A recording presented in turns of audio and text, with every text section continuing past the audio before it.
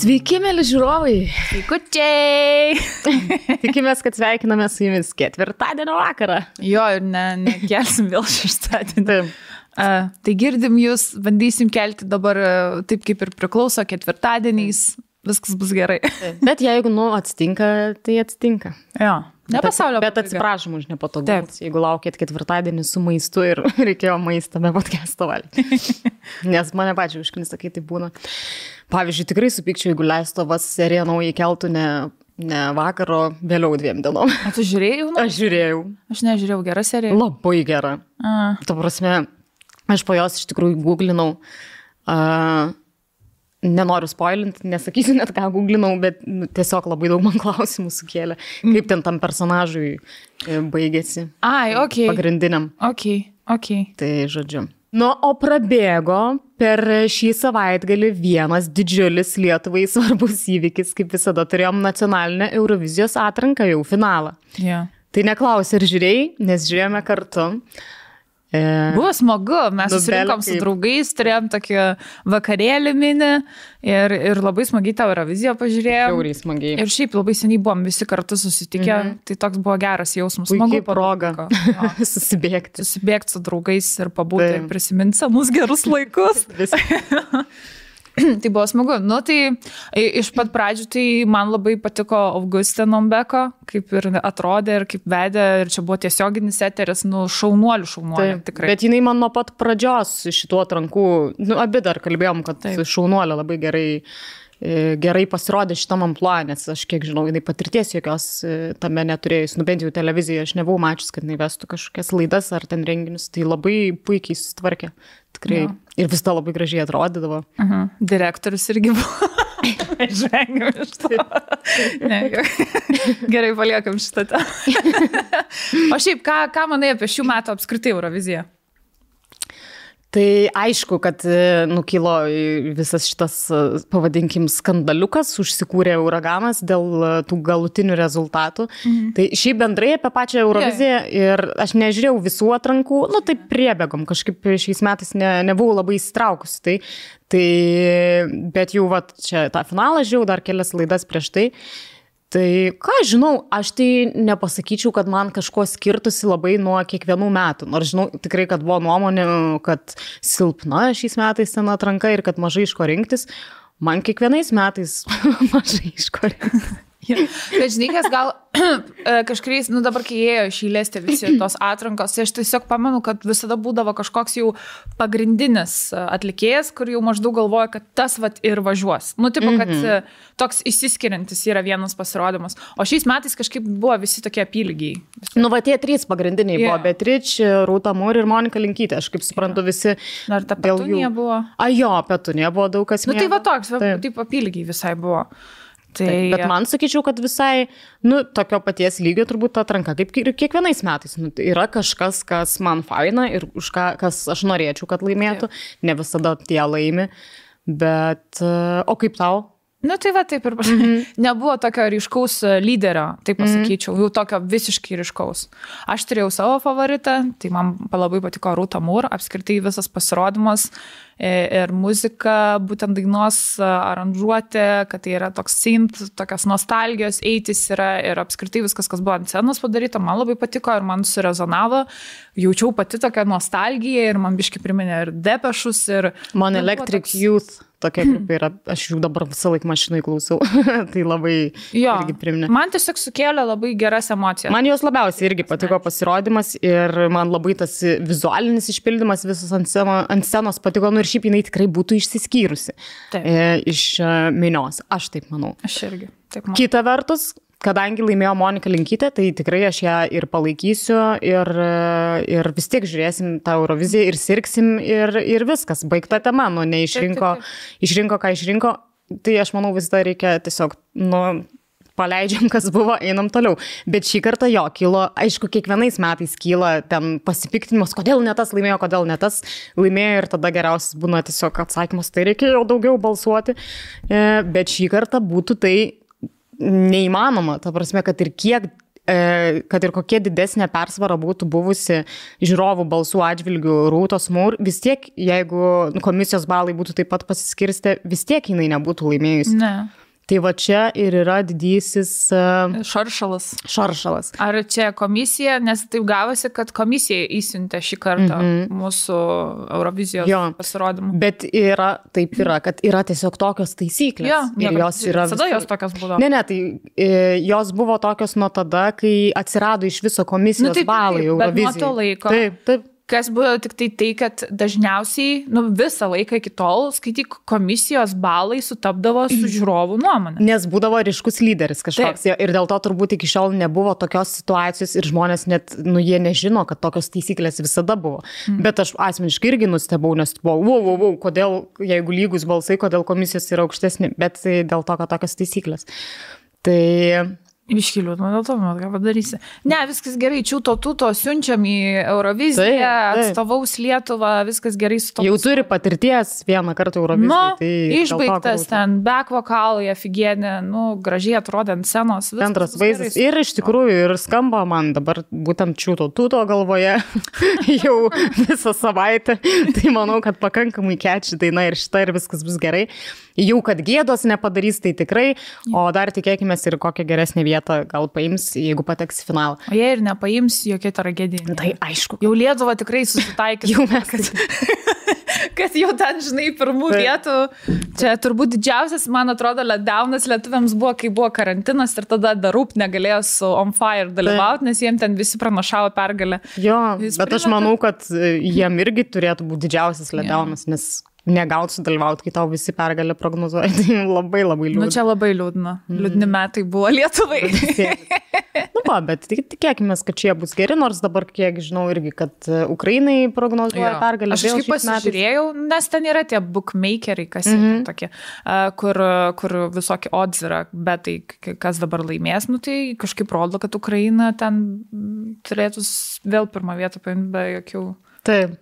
Arkių. Bet dar daug pasirodymų nėra išrinkta, tai čia tiesiog. Ir kaip bebūtų, vis tiek yra Eurovizija kažkiek ir ta politinė atspalvį turi šitas konkursas, kai norima kažkokią šalį palaikyti, tai aš nieko prieš, kad Ukraina laimėtų ir šiais metais. Ir netgi labai norėčiau, kad kitais metais jau galėtų vykti finalas Kijeve. Jo, tai nuostabu. Tai būtų tobula. Ir šiaip mane labai nustebino, kai sužinojau, kad aš visiems pasakiau tada vakare, ar jūs žinojot, kad būtent Kijeve turbūt, ar gal kitą miestę, gal Lvive, manau, kad Kijeve. Kad būtent metro stotyje buvo filmuotos visus tos atrankos ir realiai tas pasirodymas to vaikino, kuris buvo išrinktas šiais metais Ukrainai, buvo tiesiog po žeme. Metro stotyje nufilmuotas ir viskas vyko ten. Aš šito nežinau, ko Laistė mane pasakė, man tai... Vien tai tą faktą suprasti, kad jie tokiam sąlygom net sugebėjo pasirodymą padaryti ir viską suorganizuoti, Ukraina yra kažkas tokio. Visiškai. O kaip būtų smagu, kad mes galim ne po žeme organizuoti savo atrankas ir išsirinkti atlikėją, kokį mums patinka arba koks komisijai patinka, whatever, ir siūsti atstovauti mūsų šalį.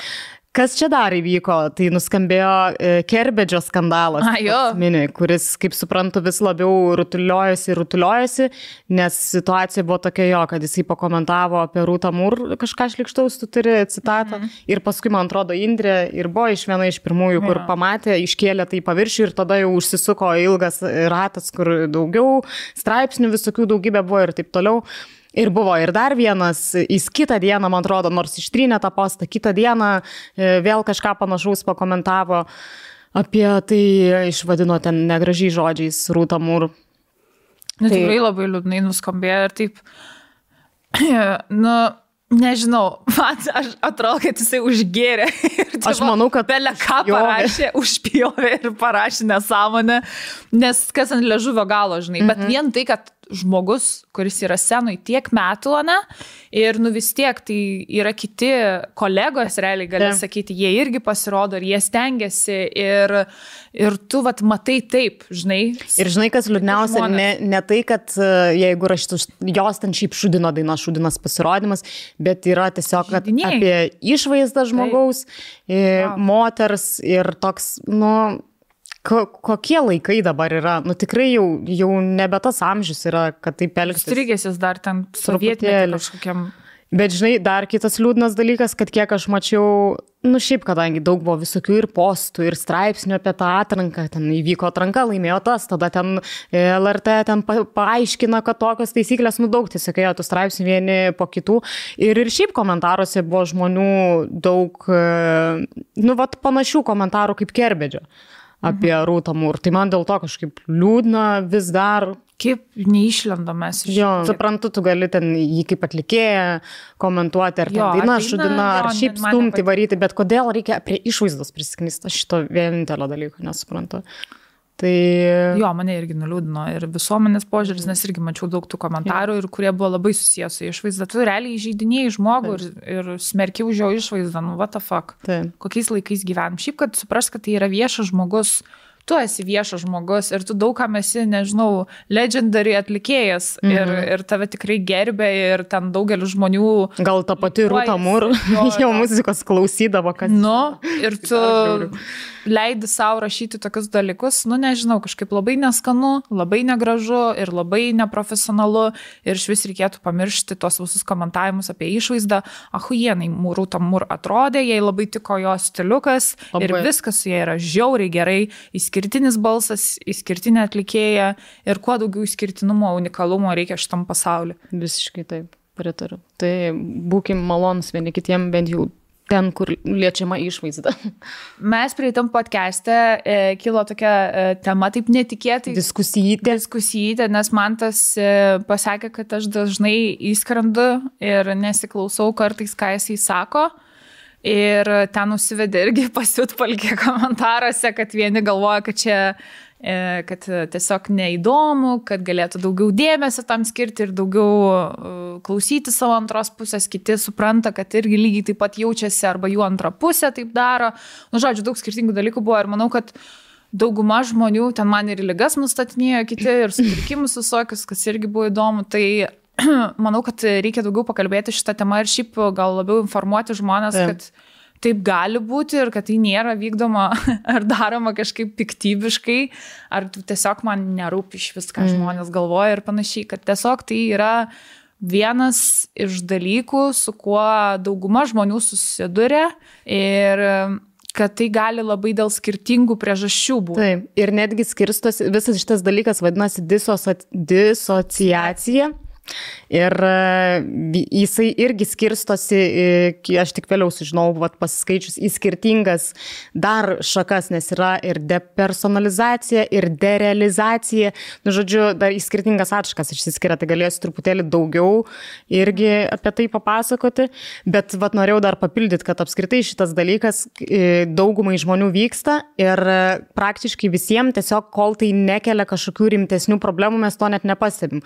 Kur vienas iš pavyzdžių yra, manau, visi esat patyrę tą jausmą, kur, tarkim, važiuojat kažkur, kur žinot kelią ir daug kartų esat važinėję ir tiesiog atrodo, kad atsidūrėt jau toj vietoj, bet neatsimenat, kaip atvažiavot. To prasme, ne tai, kad visiškas kažkoks blackoutas, bet tiesiog tuo metu išskrenda šiek tiek jūsų sąmonė kažkur ilsisi protas iš tikrųjų tuo metu. Arba kitas dar pavyzdys, kuris irgi nekelia šiai problemų gyvenime ir netgi gerai, kai tai vyksta, kaip pavyzdžiui, jūs skaitot knygą kažkokią ir jūs sugeba taip įsitraukti į tai, kas vyksta toj knygai, kad negirdit ten, tarkim, ar aplinkos triukšmo, nematot, kad ten žmonės aplinkui vaikšto. Tai čia yra iš tų pavyzdžių, kas vyksta mūsų kasdienybė ir kas nekelia jokių problemų. Aš galiu pasakyti, kiek aš dabar domėjausi ir daug skaičiau apie tai, nes iš tikrųjų, kol man nepasakė šito dabar, tai aš nelabai galvoju, kad čia yra problema, nes aš kaip suprantu, jau gali būti santykiuose darytis jau tai problema. Bet ko aš tikėčiausi iš tokių ir man, tu jau ten papasakėjau viską ir pasakiau, čia reikia empatijos ir supratimo, kad tikrai nepiktybiškai žmogus tai daro ir tu tiesiog turi suvokti, kad tau reikia su šitu mažu dalykėliu kažkaip dylinti, kitai antrai pusė. Ir man atrodo net svarbu žinoti, kad apskritai yra toks dalykas, toks kaip reiškinys, kad tai nėra tiesiog, žinai, kažkoks dėmesio nekreipimas ar kažkas. Taip. Tai man atrodo jau yra lengviau, kai tu supranti priežastį, dėl ko tai vyksta. O kaip tai vyksta ir kodėl tai vyksta, tai daugeliu atveju, daug skirtingų yra dalykų, nuo ko tai gali prasidėti, ten kai man irgi ten visokias lygas rašė ir sutrikimus, tai taip, gali būti ir dėl ADHD, skaičiau, kad tai yra vienas iš požymių. Taip, bet visiškai nebūtinai. Bet visiškai nebūtinai, kaip sakė Gelminė, gali būti dėl PTSD tas dalykas. Potrauminio šoko sindromas. Ja.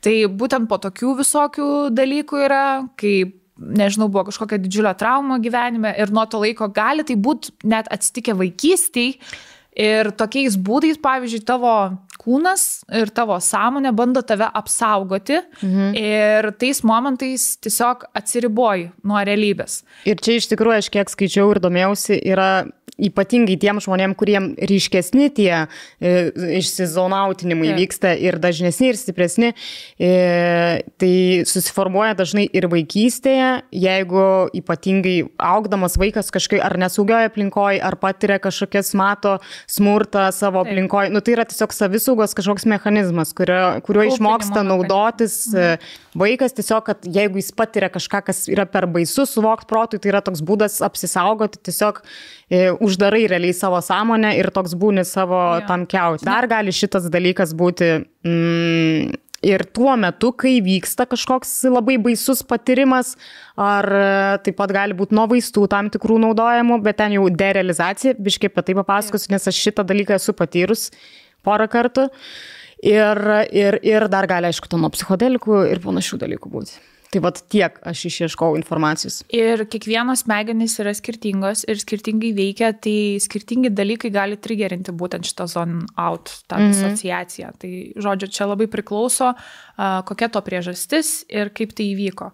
Tai aš bandžiau galvoti apie save ir apie savo gyvenimą ir kodėl aš taip darau, dabar jau nevalingai, nes va taip ir būna dėl to, kad tarkim, aš supratau, dėl ko tai yra, tai mano yra visiškai PTSD ir aš tai esu iš vaikystės traumų gavusi ir aš supratau, kad kadangi tuo metu man to labai reikėjo ir tai būdavo labai dideliais laikotarpiais, nu ta prasme labai dažnai, tai nenori, tavo organizmas, tavo kūnas pripranta ir savaime tai pradeda daryti. Tau nieko net, nes tada, vat, kai tai būna ta trauma, kažko tu nenori išgirsti ir disocijuoti save nuo realybės, tai tuo metu tu vos nenori ir prašai, kad taip atsitiktų. Ir tu reikalausi kūno, kad padėk man kaip nors kaupinti su šito. O vėliau tai tiesiog atsitinka savaime. Ir būtent tai yra tas disociacija, tas vadinamas išskridimas ir kai kitas kažką sako ir tu gali nesiklausyti, net nesuprasti, nes tu lygiasi čia, bet tavęs ir nėra. Tai aš pastebėjau paskutiniu metu, kad aš tikrai dažnai tai darau ir man per dieną tikrai bent kelis kartus tai būna.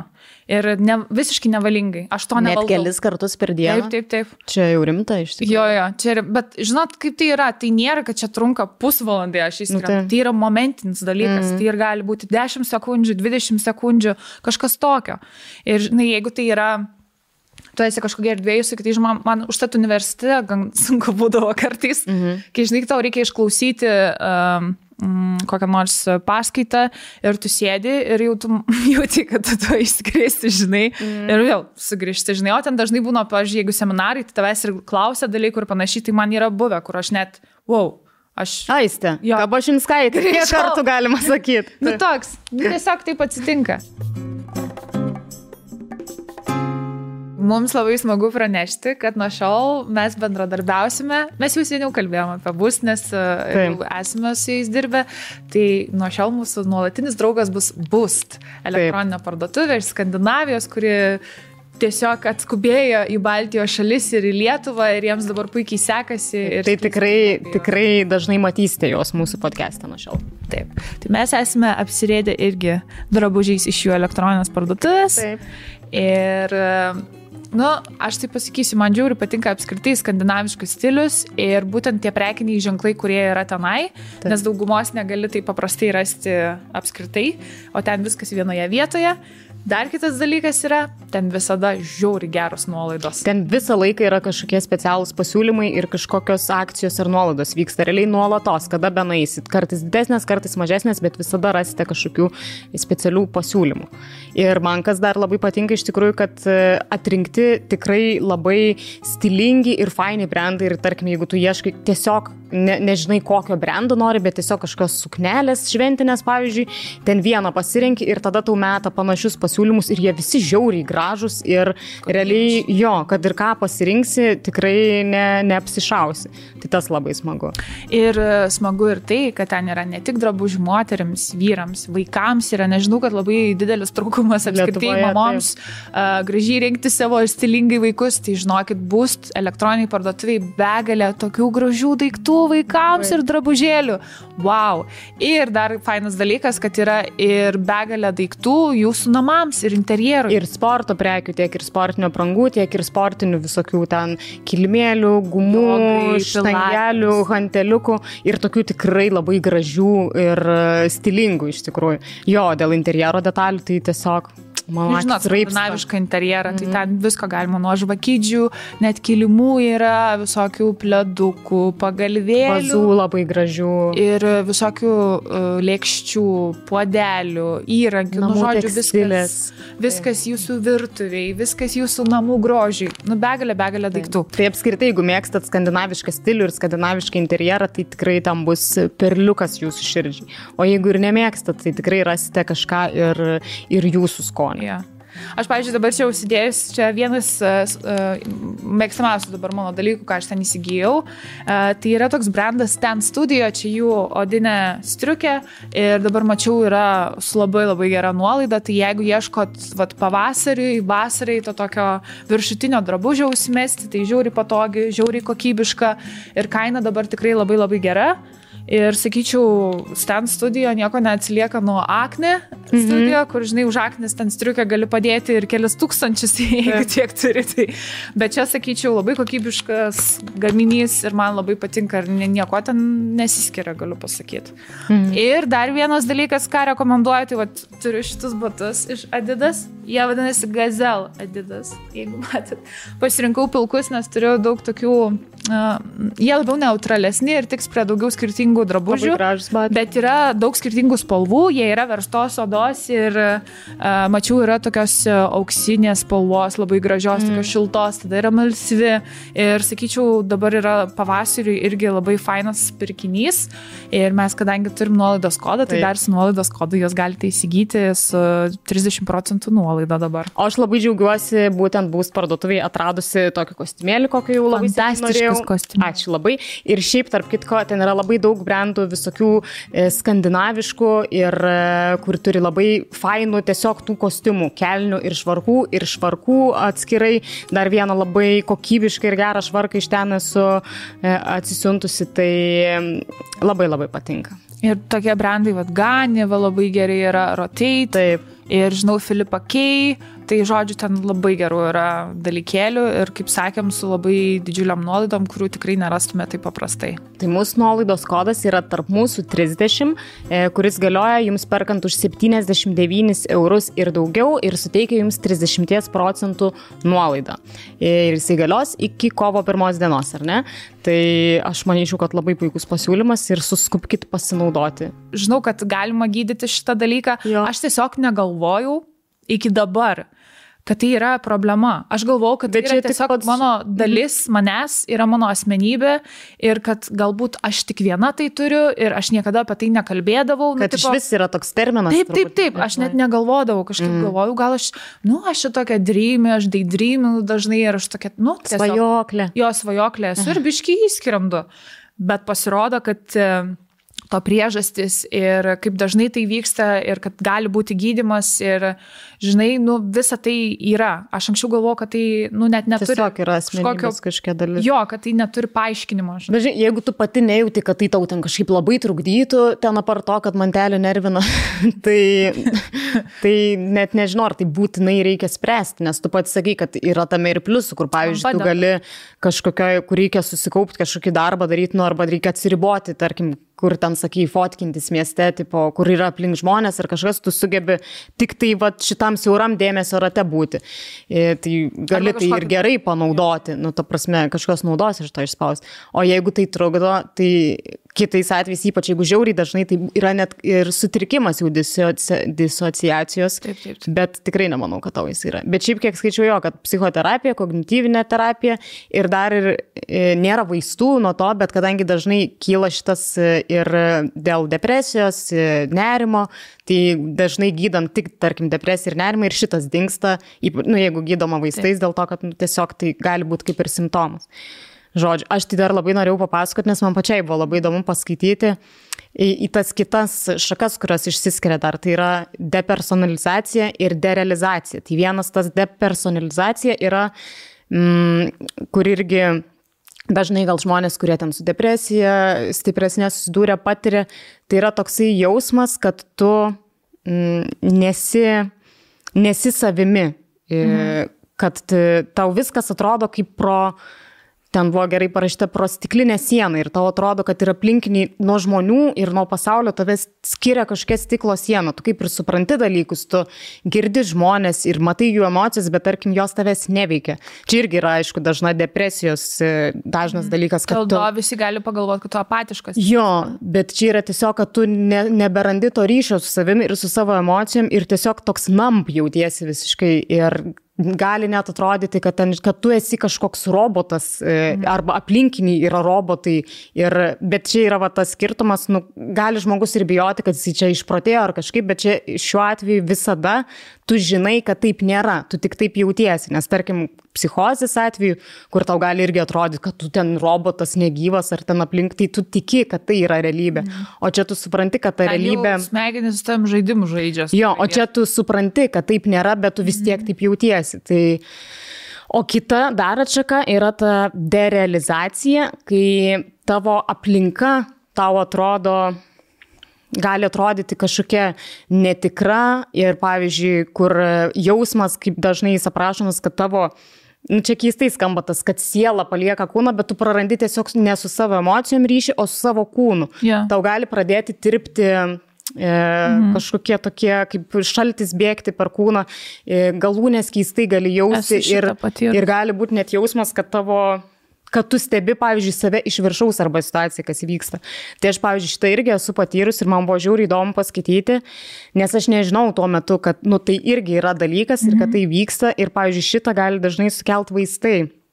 Tai man buvo, kai tas laikas, kai aš ir ligoninėj guliau, dėl psichologinių problemų ir ten daug visokių skirtingų vaistų buvo ir man šitas dalykas ten kiekvieną vakarą vykdavo, tarsi aš atsiguliu į lovą ir tiesiog atrodo, kad aš nesi savam kūne, tipo vos toks išsinerinėjimas iš kailio, nežinau kaip paaiškinti, bet man tada vat, viena seselė, tipo, nu, turbūt jinai mačius ir žino, kaip tai vyksta, labai gerą dalyką pasakė, kas man iš karto padėjo labai, kad tiesiog reikia įtempinėti pilvo presą ir ten, žinai, keliom sekundėm sutrauki, paleidė, atpalduoji ir tu tiesiog, nu, dingsta tas jausmas keistas, tas nerealybės, tas toksai. Tai vat irgi, kiek skaičiau, yra kitų metodų, kur, pavyzdžiui, ten laikyti ledo gabaliuką. Tiesiog, kad įsižeminti į čia ir dabar kažkokį jausmą. Kažkokį fizinį turėti, kaip čia pasakyti, triggerį. Nu, ta prasme, kažkas, kas tave sujudintų fiziškai. Kas sujungtų tave su tavo kūnu. Aš, pavyzdžiui, gnybdavau savo, nes man yra tai buvo irgi, čia kartu, vat, disociacija ir tas atitraukimas. Čia labai gali kartu. Jo, labai. Tai yra, man buvo momento, atsimenu, kai aš turėjau labai tuo metu panikos atakas didelės ir būtent, nu, tas, žinai, kur tas toks nuolatinis anxiety tau prasideda, čia dėl daug dalykų. Čia, žinot, ne tik psichologinės problemos, labai daug dalykų man tuo metu buvo suėję į vieną ir aš atsimenu va tą jausmą, kur tu, blet, atrodo, įskrendi biškį iš savęs ir nesigaudai visiškai aplinkoj ir atrodo, aš nesu čia ir nejaučiu savęs net vien. Taip, numatai, tai tu irgi šitą patyrus. Toks, žinai, toks... kaip man grįžt, kaip man vėl palies kažką. Tai va toks va, labai keistas jausmas, bet jisai toks momentinis, sakyčiau, ir vėl grįžt, ir tada vėl jis atsiranda. Nėra taip, kad jisai man tęsdavosi labai ilgą laiką, bet jisai būdavo. Ir man va tie momentai būdavo... Jie labai nemalonus. Susikratai, kas man yra? Ar aš išprotėjau toks, žinai, galvoju, kodėl aš taip jaučiuosi. Tai Tai tu įsižnybdavai ir matai, tai tu pasąmoningai net žinojai, ką daryti, nes esmė jo, kad tu turi tiesiog tą savo fiziškumą vėl pajaust, kad įsižemint, susijungt su to kūnu. Taip. Aišku, yra kiti metodai, apskritai visas mindfulness, ten tiek meditacijos, kažkokios kvėpavimo pratimai specialūs ir nespecialūs apskritai turbūt padeda, kaip ir bet koks įsižeminimas, kaip ir per panikos atakas, kur žmonės tiesiog turi kvėpuoti. Čia yra numeris vienas dalykas. Galimai ir gongų terapija. Apsiverki ir, nežinau, išverki viską, ką turi. Bet kartais va tokie dalykai, jie labai sukelia tai, ką tu esi užgniaužęs labai giliai viduje ir iškelia į viršų. Tiek aš esu girdėjęs, va, aš nesu dar bus kvėpavimo pratimuose, bet esu girdėjus jau ne iš vieno žmogaus, kurį pažįstu, kad sako, ten irgi išverki viską, nes sako, kas atrodo, tiesiog kvėpavimas. Čia tas rebethingas. Jo, ir ten, sakė, prieina ten kažkokia specialistė, jinai tau pasako, ką, ir sako, tu nieko negali padaryti, tiesiog žliumbi, išverki visas emocijas ir atrodo, kažkoks ten gumulas susilikęs, kažkoks akmuo, toks išeina viską, sako tada. Ir sako, baisu po pirmo karto, kai tu tokias blogas emocijas tuo metu pajutai, baisu eiti antrą kartą, žinai, nes galvoju, kad vėl tau tai bus. Bet sakė, jau ten po kažkiek savaičių mėnesių to nuolatinio ėjimo jau prasivalo truputį ir tada jau pradeda gerėti ir tada ir tas kvėpavimas visai kitokią prasmę įgauna ir panašiai. Bet pradžioj visiems trigerina. Nėra taip, žinai, kad ateina, labai mažai žmonių tipo yra, kur pradeda tuos pratimus ir tipo viskas yra okei. Taip. Nes, sako, reikia įsivalyti sielai. Nu, tai aš taip įsivaizduoju, kad tokie dalykai labai gerai padeda išvalyti tą šūdą, kurį mes turim viduje. Trumpas įsiterpimas, patikrinau, tai visgi aš esu patyrus ne derealizaciją, o depersonalizaciją. Tai tiesiog nenorėjau suklaidinti. Nu, čia tiesiog sukeičiau vietom. Terminai, realiai. Jo, tai tas depersonalizacija yra tada, kai nejauti savęs, savo emocijų, kai žiūri, atrodo, kad save iš viršaus, jauties lyg filme, dalyvautum ir taip toliau. O tas kitas dalykas, derealizacija, tai va būtent... Realybės, kai nesuvokia. Ne? Jo, kai aplinka yra, atrodo, kad ten už stiklo sienos ir panašiai. Tai žodžiu, šiaip tai galit pasigūglinti apskritai, kam įdomu plačiau pasiskaityti apie šitos dalykus ir ten tiksliau, galbūt, negu mes šnekamąją kalbą šnekam. O šiaip, aš galvoju, tu dabar su manim bendrauji daug laiko. Ar esi pastebėjęs, kad aš kartais įskrendu? Žinok, ne, bet gal aš pati būnu išskridus tuo metu. Čia išskrendančias. Ne, žinok, niekada nepastebėjau. Aš iš tikrųjų dabar, kai pagalvoju, jeigu bus tokia situacija, tai vat ir tau sakau, šiaip galvoju, gal būtų geras dalykas tiesiog padaryti taip. Žinai, aš atsigausiu. Ne, tai aišku, kad atsibus. Bet jeigu man žmogus tiesiog pasakytų balsu, manau, kad aš iš karto nesureaguočiau, jeigu aš jau nebesu čia. Bet jeigu mane paliestų, nu, žinai, petį ar kažką, aš manau, aš iš karto sugrįžčiau. Tai va, tokius mini dalykus išmokti kitiem žmonėm, kurie aplink mus yra, būtų labai faina ir smagu iš jų pusės. Bet matai, įdomus dalykas, iš tikrųjų, nes tikrai niekada nesu mačius, kad tau tai būtų, tai turbūt tai nevyksta taip dažnai ir taip intensyviai. Ar tau yra kas nors dar be Katlerio sakė, kad tai... Mama, netikinga. Nes nei nuo vaikystės. Jo, tai dėl to ir aš tada sakiau, kad mama visada šaukdavo mane kelis kartus, kol aš atsiliepdavau. Tai va, tokie dalykai. Tai tikriausiai tik tas žmogus, kuris gyvena su manim, gali pamatyti. Nes aš kaip sakiau, tai vyksta labai briefly, labai trumpai ir aš vėl grįžtu. Bet tai vyksta realiai. Prisiminiau, žinai, dar tokį mitą, kur būdavo seniau, kad jeigu žmogus lunatikuoja, jo jokių būdų negalima šaukti vardu ir liesti, nes jis tada pabunda ir išsimuša, jeigu jis tam jau pro langą lipo ir taip, o tada jau gali ten iškristi ir taip toliau. Tai aš dabar, jeigu tu užsimastysi kažkur išskrisi, aš bijosiu tave liesti ir šaukti, nes tu gal nukristi iš kažkur. O prakalbam biškai apie lunatikavimą, tu šiaip lunatikuoji ar ne? Aš vaikystėje mama sakė, kad biškai lunatikuodavau. Esu kampe įsisiojus kažkokią kambarą svetainės, nes galvoju, kad ten tualetas. Bet kad taip labai, tai sakė ne. Aš ką vaikystėje visą laiką dariau ir net kai po to Manda sakė, dabar jau breketus sudėjo kitaip yra, bet sakė, aš labai grieždavau dantim. labai stipriai ir visą laiką.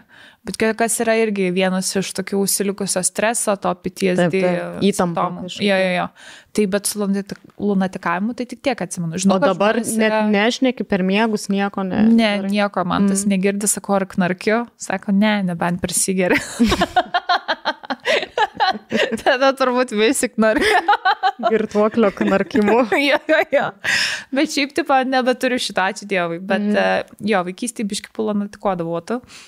Aš vaikystėje neturiu tokių atsiminimų, man nieks nesakydavo, kad kažką darydavau, bet aš dabar, kartais irgi taip ten kažką pamurmu ir dar turiu tą, kur tiesiog kojas pakeliu, jeigu guliu ant nugaros, tipo, tai padarau kojas ir tada žiauriai lėtai jas nuleidinėju, tipo, bet aš visiškai to nejaučiu.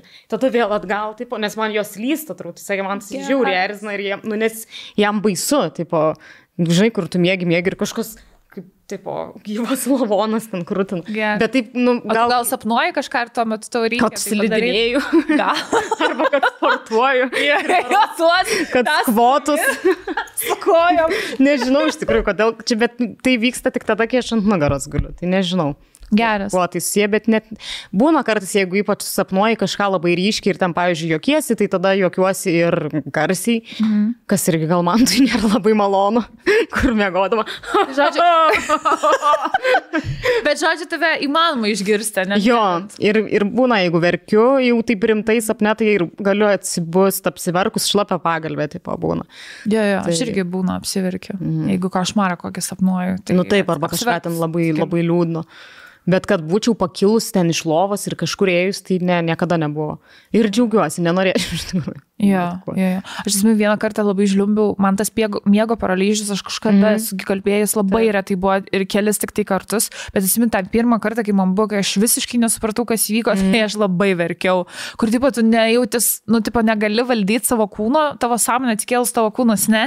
Ir tai yra taip, šyza galvoj, bet ašaros tai birėjo kaip pupos, nežinau kodėl, labai įdomu. Tai liaukos veikia ašarų, vis tiek tu turbūt tuo metu ir prakaituoji, neužsidaro liaukos. Tai aš atsimenu, kad kai visą tai man praėjo, ten kas tęsiasi kažkiek sekundžių, tai aš visa apsiverkus buvau, taip atsisėdau ir čia tiesiog varva bėga.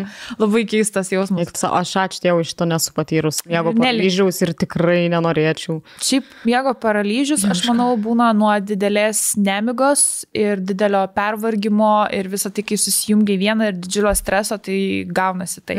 Bet manau, kad tikrai ne visiems, tiesiog žmonėm. Turbūt. Bet ten jau turi, žinok, jau tokį stiprų lygį pasiekti to. Man tik tada ir buvo, kai buvo labai blogai. O man tas, pavyzdžiui, ką daro, tai irgi esu keliu, kur kratas, tai prieš miegą. Bet čia visi, man atrodo, žmonės šitą turi. Bet žinok, labai. Aš jau galvoju, vienu metu jam tikrai kažkas negerai yra. Bet o kaip tai moksliškai yra aiškinama? Žinau, palaukit, kažkur skaičiau, kad siunčia impulsus į smegenis, žodžiu, nes kai tu miegi ir sapnuoji, tai kūnas specialiai atjungia tavo smegenis kad tu negalėtum judėti ar ten iš tikrųjų vaikščiot kaip sapne. Taip. Ir kai tas krupčiojimas vyksta, tai esmė, kad atjunginėja po truputėlį tą gebėjimą judėti. Tai šitas skaičiau buvo labai įdomu. Tai aš kartais patrukčiau. Bet jį labai stipriai trukčia. Dabar gal jau mažiau, bet jam dabar turbūt apnėja, dar kitas dalykas. Dabar išvarė tyrimą. Papasakok plačiau, čia labai įdomu. Žodžiu, tai... Jeigu jis neprieštarauja. Ne, podcast'e dėl apnėjos savo, jo. Tai čia trumpai, tai jis pagaliau gavo lovą. Labai greitai tai vyko, nes kažkas atsišaukė, tai šiandien išvažiavo į Kauną. Tai aš dabar tik supratau, kai jūs kalbėjote telefonu ir tu kažką sakyti apie lovą, aš galvoju, jūs kažką lovą perkat, kad atsirado lova. Aš tik dabar suvedžiu, ką reiškia tas pokalbis. Tai ten yra toks tyrimas, kuris dabar miegos tenai, nakvos Kaune ir ten bus priimti visokie aparatai ir stebės jo miegą ir kaip viskas vyksta. O dėl ko vis tai prasidėjo, mantelis žiauriai knarkia. Ta prasme, tai jau pasidarė problema, bet tokia labai labai stipri problema. Ir jisai pats negali iki galo gerai įsimiegoti. Nes jis pats girdi? Ne, jisai kartais būna, kad jis atsikelia nuo savo knarkimo, bet pagrindė jisai tiesiog, aš kaip suprantu, negali panirti tą gilų miegą, man atrodo. Kažkas yra, kad jis visada būna neįsimiegojęs. Ir tai yra vienas iš simptomų apnėjos, kad tipo, visada jautiesi pavargęs ir kad ir kiek tu bemiegotum, nesijauti pailsėjęs. Ir tas, kad jisai labai labai knarkia. Ir kartais, žinai, net baisu, kad gal nustos kvėpuoti, žinai, aš kartais netikrindavau, nes, tipo, taip būna. Jo, kur, tipo, atrodo, kad, nes ten taip kažkaip atsipalaiduoja raumenis ar kažkas, kad, tipo, realiai, jeigu yra labai stiprus, tarkim, apnėjos atvejais, ne, tai žmonės tikrai gali uždusti. Aš esu skaičius kažkur. Taip, kad, tai yra, baisi liga. Tai mes ten juokėmės iš pradžio, pasirodo, kad tai yra rimtas dalykas ir tada supratom, kad jau rimtai yra. Tai aš tiesiog irgi, nežinau, jau kiek laiko nesu įsimiegojus. Visai gerai, kad jis šią naktį išvažiuoja į tą lovą. Jo, nes aš esu tokia labai lengvai pabundanti dėl visko ir su juo, jau mano kažkaip priprato jau kūnus ir organizmus, kad jisai knarkė. Tai jau kartais jau tiesiog atsijungiu, bet labai dažnai mane prikelia naktim ir aš galiu atsikelti 5 kartus net. Tai irgi negerai. Jo. Tai toks, aš manau, kad labai nemažai žmonių su tuo susiduria, iš tikrųjų. Kad yra taip, žinai, taigi su to knarkimu labai daug. Tai jeigu jau vien kiek liaudės išminties apie kad vyras neknarktų, tai tikrai turbūt dažna problema yra. Jo. Bet kiek pastebėjau, vyram dažniau tai va, tai žinokit, jeigu, tarkim, jūsų antra pusė, arba jeigu jūs vyrai žiūrit, kad ir kaip mūsų nemėgstat.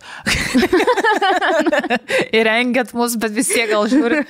Tai galbūt tai yra apnėja. Tai susidomėkit, pasiskaitykit daugiau apie šitą ligą ir pabandykit įsitirti, nes tai tikrai gali privesti prie blogų, nes su laiku blogėja. Ir o tai žiūrėk, kaip vyks, pabaig. Ne, viskas gerai, tai čia kaip vyks toliau, jam tai randa, tai jam, man atrodo, bus skiriami ar tai vaistai, ar kas, ir plus aparatas, su kuriuo reikia miegoti. Galbūt, kad būna uždeda tokį kaip deguonės kažkokį aparatą. Ar kažkokį specialų, su kuriuo tu turi miegoti metus ten. Nes aš esu girdėjus dar, kad operaciją tiesiog daro, jeigu būna su kvėpavimo tokiais, ir žinau net vieną atvejį, kur žiauriai padėjo tą operaciją, iš tos pusės, kad žmogus ir labai daug svorio numetė, nes jis dėl to, kad negalėdavo išsimiegoti, žinai, kaip būna neišsimiegojęs, tiesiog tą energiją bandai kompensuoti maistu ir jis tiesiog jau vos neantsvorį turėjo dėl to. Ko aišku nesuvedė, kad dėl to yra, bet kai sutvarkė šitą dalyką, tiesiog grįžo į normalų svorį visiškai. Tai, bet žinai, ką norėjau dar paklausti, kaip tas pats tyrimas vyksta, prasme, kad jisai miega, ten prijungtas prie kažkokio aparatų ir jie tiesiog tikrina. Pagal tai. Tai dėl to jisai turi nakčiai visai pasilikti, ar net keliom, aš dabar nežinau, ar dabar nakčiai ir 2 pasiliko, kad visą ištirtų jį, žinai, nes tik tokiu būdu gali suprasti, ar jam tai yra, ar ne. Taip. Tai miegotis, kol miegos, viskas vyks. Neužmigdys jo specialiai. Tiesiog, man irgi labai įdomu ir įdomu, kad tokie dalykai vyksta apskritai ir kiek žmogus gali, blemba, turėti tiek skirtingų, visokių problemų, ligų, kur net vienas atrodo, čia gal tiesiog smulkmenėlė kažkokia jo, o pasirodo. Tu vėliau gali net nuo to, neduok Dieve, numirti. Taip. Gali uždust. Tai kai pagalvoji, tokie šudeliai prie ko priveda. Sunkus žmogaus gyvenimas, aš pasakysiu. Mes esam labai trapios būtybės. Mums tik atrodo, kad mes čia esam visi visagaliai ir kad mes čia galim pakelti labai daug ir mes čia pasaulio valdovai visi. Ne, mes esam labai trapus ir bet kas gali. Bet šiek tiek pasaulio valdovai, nes pažabojom elektrą, vėją pažabojom, internetą pažabojom, gyvūnų grandinėje pirmi stovim, kas irgi gal nėra visiškai gerai. Bet lenkt galim bet kada. Jo. Tai reikia tai suprasti. Reikia rūpinti savo sveikatą. Tikrai, hebra, rūpinkitės. Turbūt jau visi esate girdėję apie Surfshark programėlę, kuri gali pakeisti jūsų virtualią lokaciją. Tai mes tiesiog priminsime, kokius privalumus ši programėlė jums suteikia. Na tai kągi galima padaryti pasikeitus virtualią lokaciją, savo IP adresą. O daug labai dalykų. Visų pirma, galima įsigyti pigesnius tiek lėktuvo bilietus, tiek viešbučio nakvynės. Nakvynę, taip reikia sakyti, ne? Taip, viešnagė. Viešnagė. Tai pasikeitus savo virtualią lokaciją į kitos valstybės, nesvarbu kokios, ten jau reikia biškį pažaisti su programėlė, jūs galite stebėti kainų skirtumus ir pasirinkti patį tinkamiausią ir pigiausią variantą jums. Kitas privalumas, pasikeitus savo virtualią lokaciją, jums tampa prieinamas tas turinys, kuris, tarkim, iš Lietuvos lokacijos yra neprieinamas. Tai jūs galite matyti daug įvairaus turinio ir Netflix'e, ir YouTube'e, kurio iki šiol negalėjote matyti. Trečias dalykas, kuris yra didžiulė nauda, kurią suteikia būtent Surfshark ir Surfshark teikiamos paslaugos, tai yra privatumas ir apsauga tiek jūsų įrenginiams, tiek jūsų asmeniniams duomenims. Nes įsilaužti ir nuhakinti jūsų duomenis tampa žymiai sunkiau. Dar vienas geras dalykas, ką turi Surfshark, tai paieškos sistema, kuri blokuoja visas reklamas ir jums suteikia visiškai organiškus rezultatus. Nežinau, kaip užknisa, kai ieškai kažko ir nori gauti organišką rezultatą ir tau reikia praskrolinti labai daug reklamų, kol gausi tai, ko nori. Tai šitą galite panaikinti su Surfshark pagalba. Taip pat Surfshark turi ir antivirusinę programą. Žodžiu, apie visas Surfshark teikiamas paslaugas jūs gausite informaciją surfshark.com. Tikrai pasidomėkit daugiau, nes mes mažai labai galvojam apie saugumą ir tą interneto saugumą ir savo įrenginių saugumą, o kartais reiktų susirūpinti, nes dabar ta informacija taip greitai vaikšto visur, kad bet kada gali būti nuhakinta, pavogta ir tada jau tik gūščiusim pečiais. Ir visą tai vienoje patogioje aplikacijoje, kurią galite naudoti ant visų savo įrenginių, nes Surfshark neriboja prisijungimų skaičiaus.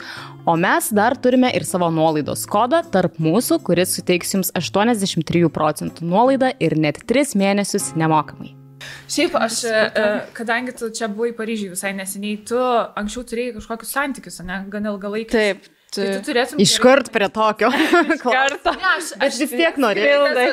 Bet labiau apie Paryžių ir Prancūziją, tai tu turėtum labai gerai pažinoti, ne? Jo, šiaip aš tikrai man teko per tuos metus, kiek 10 metų, nekart, nežinau, ant rankų skaičiuojant, kokie 20 kartų tikrai buvus Paryžiui. Tai jau žinau, bet irgi vietom, žinai, rajonais, tenai, tarkim, ten Montmartre kelis kartus buvus ir aš ten nieko nežinau, bet kur dažniau lankydavausi, tenai tikrai, jau, žinai, išnarplėtas gatvelės. Kaip namai. Taip, tai man buvo toksai, kad norisi grįžti atgal į Paryžių, nes pasilgsti, jau buvo toks, kad net pasilgstu to miesto, žinai, iš Klaipėdos esu, kur, žiauriai ramu ir nei to jaunimo, nei kažkur išeiti.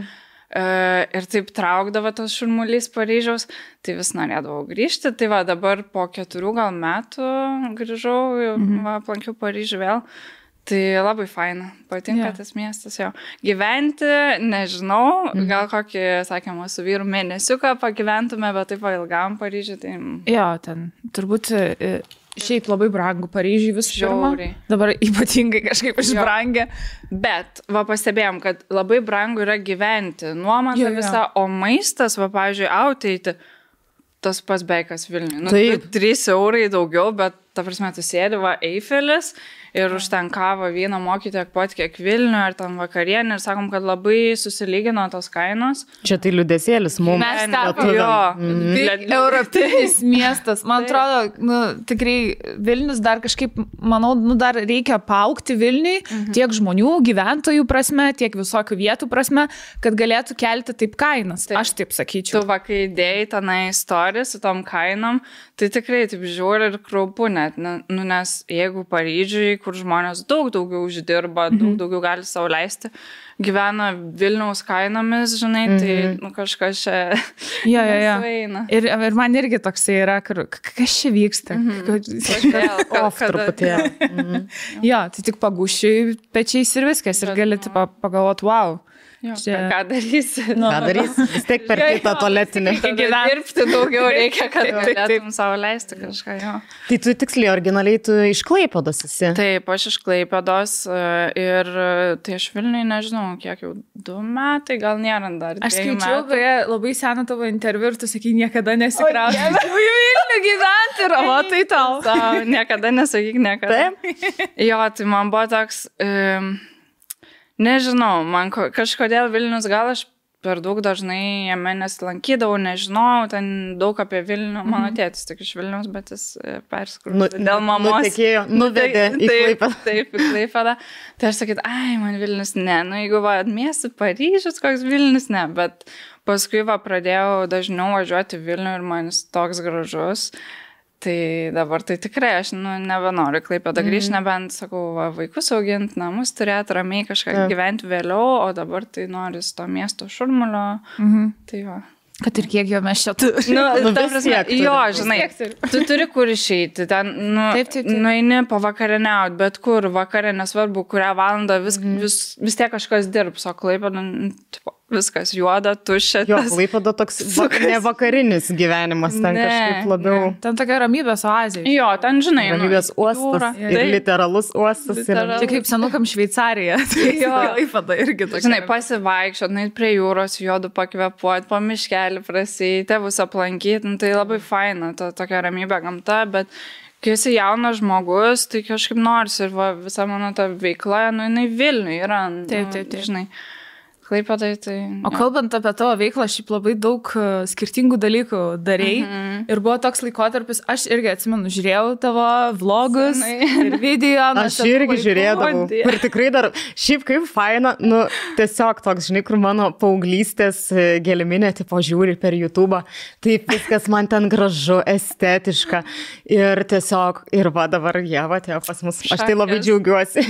Jo, kaip prieš kelias dienas su vyru žiūrėjo mano tos video prieš 10-11 metų ir aš sėdžiu ir tokia žiūriu, sakau, aš tai dėdavau į viešumą ir žmonės žiūrėdavo. Aš nežinau, baisu man dabar pažiūrėti, nes atrodo viską pasakodavai, taip jokio privatumo nebūdavo kažkaip, man dabar taip Dieve nesinori tiek visko dalintis, bet tada kažkaip labai laisvai. Aš visada sakau, kad tai yra jaunatviškas maksimalizmas. Jo, kad tiesiog rizikuoji, darai dėl to, kad tau žiauriai patinka ir nelabai galvoji apie tai, ką ten kiti pagalvos, ar ten kažkokios kliūtis, kad yra. Ar dar kažką, kad tu ten visą savo gyvenimą taip viešini. Ir plus tu vlogus darydavai pagrindę anglų kalbą. Taip. Tai čia irgi toksai buvo iššūkėlis. Kaip, pavyzdžiui, pasiryžai, nes, aš kaip suprantu, tie ir visokie grožio review būdavo, nes ir produktus visokius papasakodavai, ką manai apie juos. Ir tavo video sprogo, realiai sprogo pasaulyje. Taip, nesinori taip pasakyti. Bet, taip, tai buvo ne tik Lietuvos jau rinka, tai buvo ir užsienis. Tai koks jausmas? Iš vis anglų kalba. Anglų kalba, man atrodo, kažkaip natūraliai gavosi, nes aš pati žiūrėjau kelis metus tos visus video angliškai, tada pradėjau studijuoti anglų filologiją ir kažkaip aš tos anglų kalbos labai daug naudojau. Šiaip man patiko kaip kalba. Ir atrodo taip natūraliai visi tie, nes grožio dalykai, aš angliškai žinau, aš lietuviškai nežinau, kaip ten po akių moskuoklis, ar ten švytėjimo suteikianti priemonė. Grožio trintukas, blender. Taip, labai keistai buvo, angliškai taip kažkaip natūraliai viskas skambėjo ir ką aš girdėdavau, aš bandžiau pati apie tai kalbėti, žinai, prisigaudžiau tų angliškų frazių žodžių. Ir taip tiesiog užsisuko anglų kalba ir taipogi norėjau, kad ne vien lietuviška auditorija žiūrėtų mane, kad daugiau žmonių galėčiau pasiekti. Tai dabar netgi lietuviškai atrodo kalbėti toks, aš tokio aplinkoje su kamerom lietuviškai nesu daug šnekėjus, tai gal net keista. Bet jo, anglų kalba, nežinau, taip ir liko, daug žmonių dar rašo, davai kalbėk lietuviškai. Davai, Palitovski. Tokia didelė dalis auditorijos lietuviai, kodėl tu vis dar angliškai kalbi, bet aš galvoju, tai gal man dėti subtitrus, bet tai belė kiek laiko užima. Aš galvoju, angliškai, visi beveik supranta, dabar tai tiesiog taip ir paliksiu, nes ir su tarptautiniais brandais bendradarbiauti tai labai patogu, to pačiu, žinai, angliškai kalbėti. Bet tu, kai pradėjai kelti tos video, kada tu pajutai, kad jau, wow, čia jau yra ne tik Lietuva, bet ir užsienis? Tai turbūt, kai aš įdėjau su Roventa, ten tas toks dabar Dysoną turim, tai buvo tas ir dar yra šepetys, mama naudoja, kuris sukasi tiesiog. Ir ten buvo, wow, irgi išradimas. Ir aš padariau review ir ten, nežinau, gal 500,000 peržiūrų, jisai surinko tas video ir tada supratau, kad, wow, ta prasme, žmonės iš visur žiūri. Ir dar kitas buvo, kai jau brandai pradėjo į užsienio PR kelionės vežtis, Bioderma buvo vieni iš pirmųjų, Lancome į Paryžių nusivežė. Tai man čia buvo irgi tiesiog kažkoks kosmosas, kaip tu sakai, nuo paauglystės žiūri, taip aš žiūrėdavau Lisa Eldridge, man buvo tiesiog makiažo ikona, aš ten viską išmokau dažytis praktiškai per ją.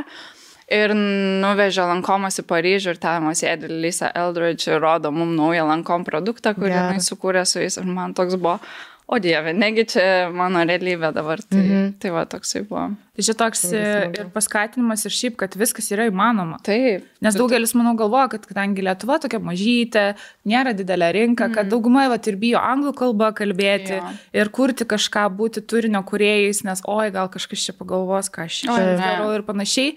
Bet va čia puikus pavyzdys, kad viskas yra įmanoma ir gali atsidurti su savo dievaitę Paryžiui ir klausyti jos gyvai. Taip, visiškai čia, jeigu tu save limituosi, tai kad, aš čia bijau, ką apie mane pagalvos, ar tenai, nežinau, prisigalvoju visokių dalykų, tas overthinkinimas niekur nenuveda, o šiaip, duris dabar mum jaunimui iš viso atviras dalyką nori, tu tik turi turėti norą, užsispyrimą, ambiciją ir internetą. Ir internetą, jo, ir viską tikrai. Bet iš tikrųjų internetas, kažkaip galvoju, kad labai praplėtė mūsų pasaulį, realiai net nebesvarbu, iš kur tu tai darai, kadangi visiems yra pasiekiama.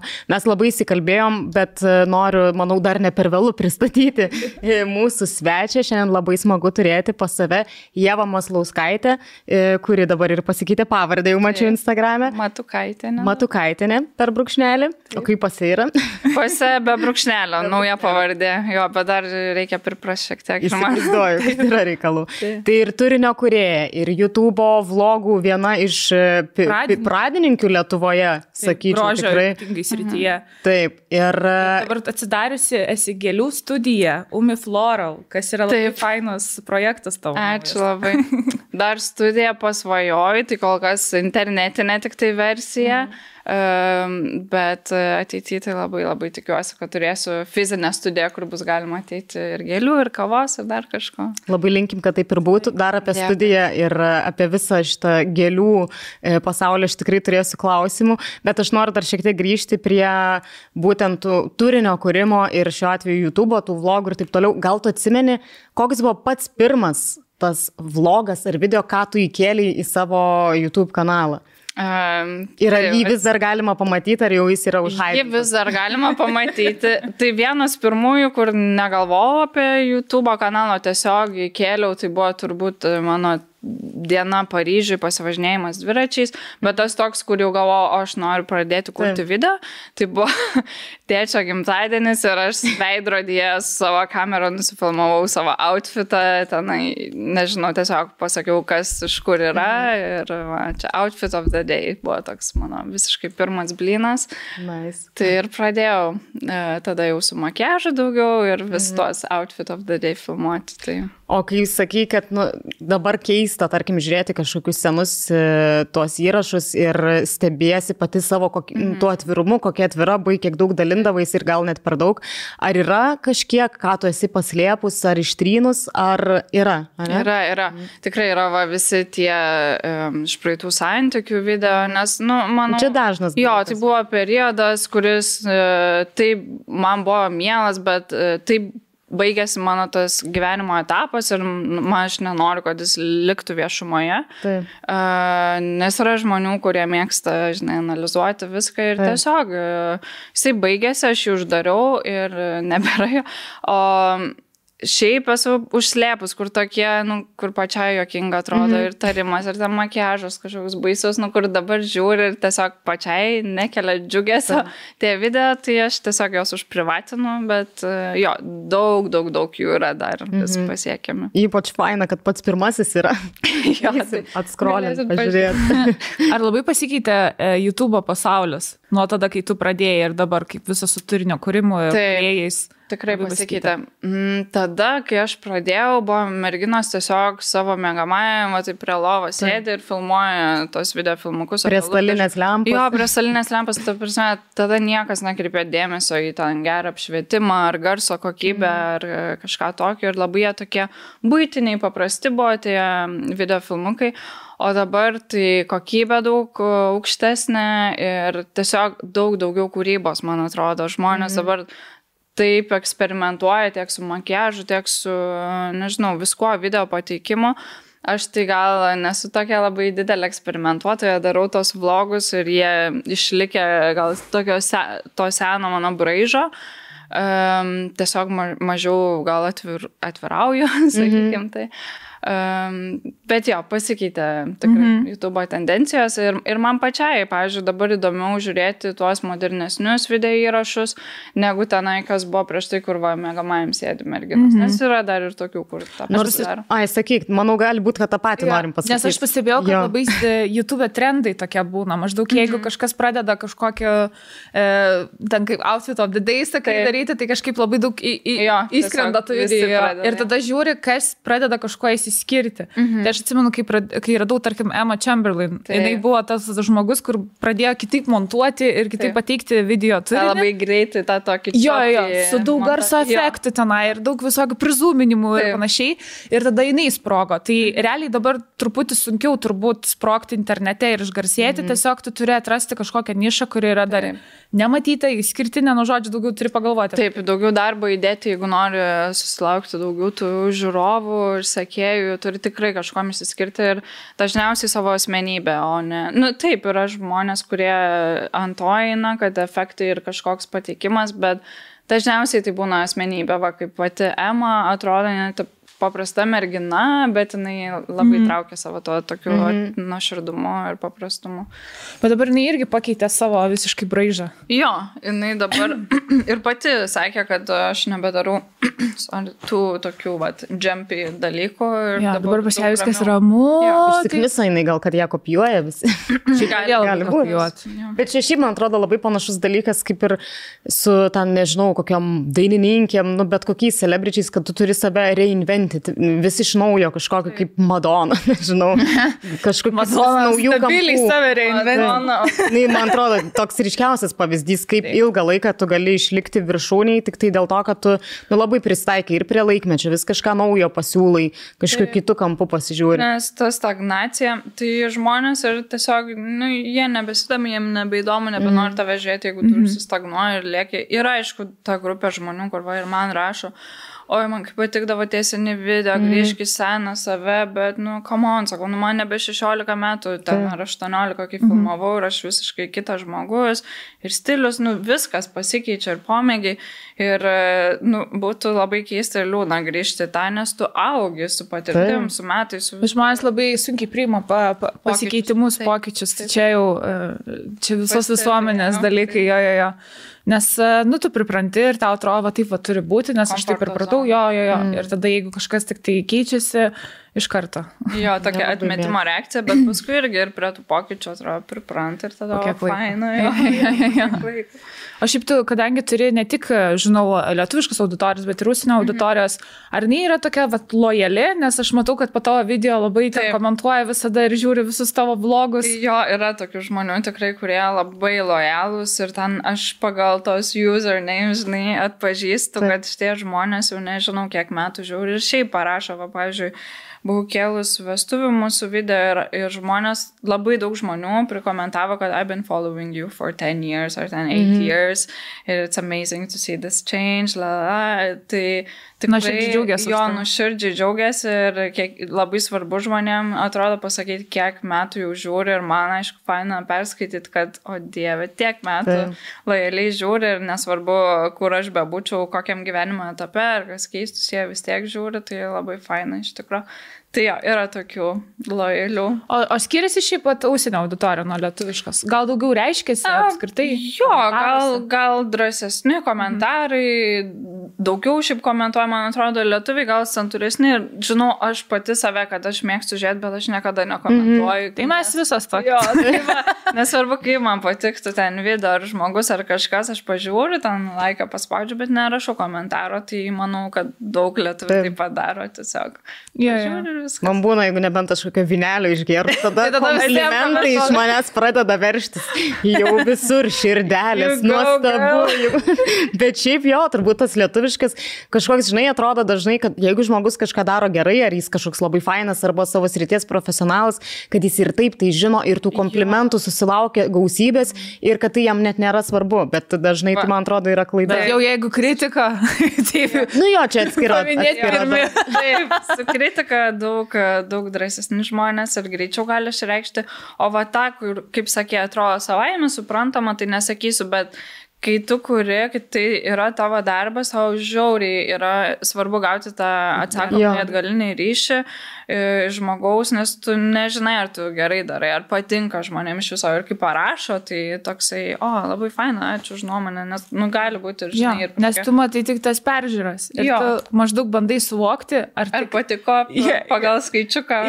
Paskaičiuką, bet realiai tas žmogus, kuris tau pasako, vat irgi jeigu gyvai pasako, irgi būna labai labai smagu. Nes tai yra, kai tikra emocija ir tikras kažkoks žodis, tada priartina tą tavo žiūrovą prie tavęs. Aš taip net pasakyčiau. Tai čia labai gera mintis, kurią pasakai, kad visi turinio kūrėjai, kurie kuria, jie tikrai nežino, ar jie gerai daro. Tai manau, jums su podcastu lygiai taip pat labai svarbu, kai parašo, kas gerai, ar tenai garsas, ar šiaip, nežinau, pats pokalbio vedimas, ar ką, labai labai šitas svarbu.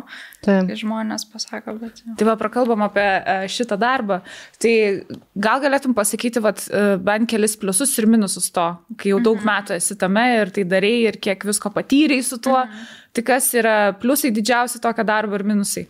Tai minusai turbūt, kai gal tas, kad tu nežinai, kur yra tavo darbas ir kur asmeninis gyvenimas, kai su socialiniais tinklais dirbi, nes atrodo visada atsakinėjai, ar ten komentarus, ar žinutės, ar kažką tenai. Tarkim, iš kur šitas švarkelis ir tu atrodo ten naktį gauni ir dar atsakai, bet tu galvoji, čia mano darbas ir kodėl aš jo nepadedu į šalį. Tai tas nemokėjimas atsiriboti kartais. Tada... Nėra to darbo, kur nuo 8 iki 5 aš palieku darbą darbe. Atrodo, jisai visada su tavimi yra. Velkas. Tada, jeigu esi žmogus, kuris daugiau dalinasi asmeniniu gyvenimu, tai irgi tas tokia privatumo jau galbūt stoka, tai aš, kaip sakiau, gal mažiau pradėjau dalintis. Dalinuosi taip savo gyvenimu, bet tenai ar emocijom aš nelabai kalbu apie emocijas ir panašiai, nes manau kažką reikia savo pasilikti ir ne visiems. Kitiem taip žinoma labai smagu, kai žmogus atviras ir atrodo ryšys stipresnis sukuris auditoriją, bet mano dabar bent jau pasirinkimas toks, kad savo kažkiek pasilikti ir su artimiausiais žmonėmis dalintis. Tai tas gali kitus išsekinti gal savęs išdalinimas kitiem. O daugiau minusų tai... Nežinau, galbūt tas, kad save turi visada motyvuoti ir niekas, tu neturi to boso kažko viršesnio, kur sakytų, šiandien tą valandą turi tą įkelti. Deadline'as. Tu pats turi savo susikurti ir gauni kažkokį produktą ir turi nufilmuoti ir nufotografuoti ir tu pats savo viską turi susistiguoti, lokaciją, įvaizdį, pateikimą, tekstą, susitvirtinti su klientu, visą tą turi pats susidėlioti ir gal... daug vaidmenų vienu. Daug vaidmenų ir apsunkina šiek tiek ir turi visada save motyvuoti, nes... Ir prižiūrėti, už pakarpos truputį laikyti. Man atrodo, čia kiekvienas, kas dirba savo, susiduria su šito dalyku. Nes jeigu pasileisi nuo tos atkarpos, tai niekur nepasidarysi ir tiesiog ir sėdėsi, žinai, padarbam. Tai o daugiau nežinau, minusus. Aš gal pridėčiau nežinomybės tas jausmas. Tai yra daug didesnis, negu turėti tą pastovų nuolatinį darbą. Ten irgi yra nežinomybės, nežinai, gal to įmonė bankrutuos, kaip yra buvo. Bet taip atsitinka kartais, bet vis tiek tu kažkaip saugiau jautiesi darbovietėj pas kažką, kur tu dirbi. Taip, žinai, kad kiekvieną mėnesį stabiliai turėsi atlyginimą, o čia tu viskas priklauso nuo tavęs. Kiek tu įdėsi pastangų tokį ir gausi tą atlyginimą. Tai šitas toks tikrai labai labai svarbus aspektas. Bet kai tiek metų, pavyzdžiui, tu esi tame, ar pripratai jau prie šito jausmo? Pripratau, nors aš nesu gera planuotoja, visiškai su finansais. Aš tokia gyvenu, šiuo momentu atrodo. Ir man sunku galvoti priekį apie juodą dieną ir panašiai. Bet mokausi po truputį ir pripranti prie tų tokių bangavimų ir nusiteiki ir tai pripranti. O pliusai tai laisvė, kad tu iš bet kokio pasaulio kampelio gali užsimti savo veiklą ir tavęs neriboja nei vieta, nei laikas. Ir kartais tai net privalumas yra, ypatingai video turinį, kad esi kažkur kitur, kitoj šalyje. Pakeiti aplinką ir iš karto, pavyzdžiui, ir Paryžiuje įdėjau nuotrauką, ten žmonės komentuoja, laikina, atrodo, tiesiog vos ne tą patį įkeli, bet kitoje aplinkoje ir visiškai kitas tas ryšys. Jo, šitas yra pliusas, man tai labai labai didelis, nes aš toks žmogus, kuris labai nemėgsta, kai kas nori, sako, tu turi tą padaryti, tu turi tam būti tuo laiku, man patinka, kaip nori susiplanuoti dieną, savaitę, mėnesį. Tai šitas didelis pliusas ir tada, nežinau, kūrybos ta laisvė, nes aš toks kūrybinis žmogus, sakyčiau, tai man patinka save reikšti per medijas, sakykime, tai jo video, foto turinį. Matom pagal to estetikos suvokimą ir taip, kaip viskas pateikta, tai yra wow. Dar buvai užsiminus apie tą, kaip svarbu yra tas grįžtamasis ryšys su tavo žiūrovu, bet ar dažnai susidurdavai, ar gal iki šiol susiduri su kažkokiu labai negatyvų ten kritika ar vadinamuoju liaudyje heitu ir kaip su tuo tvarkaisi? Tai šiuo metu, nežinau, metai 2 jo praktiškai nėra arba labai minimaliai, kas yra man netgi keista, bet ir malonu to pačiu, nežinau, gal kad užaugau ir žmonės kažkaip priema tokią, kokią esu, nežinau, nes anksčiau tai tikrai būdavo labai nemažai to heito, labai santykių žmonės analizuodavo ir heitindavo dėl visokių smulkmenų, dėl kaip tu tari tą anglišką žodį, ar tenai neįdomus video, tenai boring, nu, ta prasme... Bet ir iš lietuvių, ir iš užsieniečių lietuvių, ir dėl išvaizdos, ir dėl visko, dėl stiliaus ypatingai, mano keitės, nes buvo jis toks fifiškesnis, moteriškesnis. Aš atsimenu, toks į mergaitiškesnis. Jo, mergaitė, tokia princesytė buvau, tai jis labai pasikeitė, aš dabar tokius vyriškus rūbus mėgstu, laisvus, tai žmonėms šitas taip nepatiko. Skaudžiausia buvo susitaikyti šitą pokyčią. Why you dress like a man, are you lesbian, ta prasme, visokių dalykų komentuodavo, kodėl staiga tas mano stilius taip pasikeitė. Tai vėl grįžtam prie to, kad sunku pokyčius priimti naujus. Taip, tai buvo tas toksai, bet aš kažkaip pasijuokdavau savo, buvo momentas, kai atsakinėdavau, bet supratau, nu tai visiškai nesąmonė ir neverta nei laiko gaišti, nei energijos, nes kova su vėjo malūnais gaunasi. Tai aš tiesiog arba pasiekiu, arba ignoruoju ir tiesiog neatsakau, ištrinu, nekreipiu dėmesio ir žmonėm neįdomu, kai negauna jie to. Nevyksta tie energijos mainai, nes kartais žmonės taip daro, nes jiems tiesiog reikia kažko atgal. Gauna vis tiek atgalinį ryšį savais būdais. Jo, pasimaitina, atrodo to, kad tu atsakai piktai, bet kai tu nereaguoji ar ten jokiesi, tai jiem... neįvyksta tai, ko siekia. O ar buvo kažkada etapas kažkoks ar momentas, kai nebūtinai ten dėl kažkokio negatyvo ar ten heito, bet kur tiesiog galvoji, kad jau viskas, kad nebeužsimsi šitą veiklą ir nori visiškai kažką kito daryti ir kad stabdai visus vizualinius savo darbus? Taip, buvo tikrai.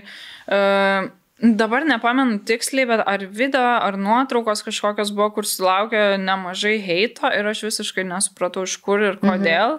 Ir tai pagalvoju, aš įdedu savo energiją, savo darbą ir tokį gaunu atsaką ir galvoju, kodėl, o tai gal aš čia kažką blogai darau, kodėl aš iš vis tai darau, nebetenka prasmės. Jo, nebėra prasmės ir toks labai nusviro rankos tuo momentu, bet tada vėl, žinai, atsigauni ir vėl motivacija, įkvėpimas atsiranda ir tu toliau darai, nes galvoju, bet tai čia gal ir buvo tų žmonių tikslas tave sugniuždyti, sodinti ir kad tu tiesiog nebedarytum nieko. Ir tada galvoju, bet tada jie savo viršų paims ir kodėl aš šitai reaguoju ir supratau, kad tai beviltiškai ir toliau pradėjau kurti ir nebekreipti dėmesio. Žodžiu, noras didesnis yra kurti negu pasiduoti tam visam negatyvui ir heitui. Čia yra labai smagu, čia su to irgi reikia kovoti, nes ir mes kažkokiais būdais su to susidurėm, kad tas noras kurti, dalintis, daryti yra vis tiek didesnis ir tai yra smagu. Taip, ir svarbiausia, kad jisai būtų. Nes kartais, žinai, tai gali būti ir nesusiję su, kad ten kažkas nepatinka, ką tu darai ir kažką bjauraus prašo, bet kartais būna tikrai tokių irgi momentų, kur atrodo, tu net nebeturi kuo dalintis. Bet čia irgi normalu, kai, sakau, toj kūrybinėje industrijoje esi ir nebeturi tos motivacijos, išsisemi. Kūrybinė krizė. Kūrybinė krizė, čia viskas okei su tuo. Ir svarbu, man atrodo, tiesiog savo duoti tą pertrauką, ar pakeisti aplinką, išvykti kažkur, ar tai savaitgaliu, nežinau, gamtą išeiti pasivaikščiot. Nu ir vėl grįžta tos idėjos, mintis, su savim pabūnė, susigula viskas. Ir vėl kimbi darbus ir jo, tas toks. Važiuoju toliau. Čia tokia viška amerikietiška kalnelė. Visiškai. Taip nebūna visą laiką, kad dabar, nežinau, 8 metus iš eilės, man viskas, wow. Jo, noriu kurti ir kada, pavyzdžiui, man sausis buvo iš vis atrodo meno toks, kur užsidarysiu namie, niekur neįsiu, nieko nenoriu nei daryti. Aš manau, kad daugumai žmonių čia toks. January blues. Jo, frazė yra jo. Visiškai tas toksai būna ir manau, čia viskas to okei ir jo, svarbu neužsibūti gal per ilgai toje vietoje ir vėl įsivažiuoti. O čia turbūt bus labai malonu žiūrėti ir smagu visiems gyvūnų mylėtojams ir šuniukų, kačiukų savininkams. Tėveliams. Tai mūsų naujas draugas yra Mumbo.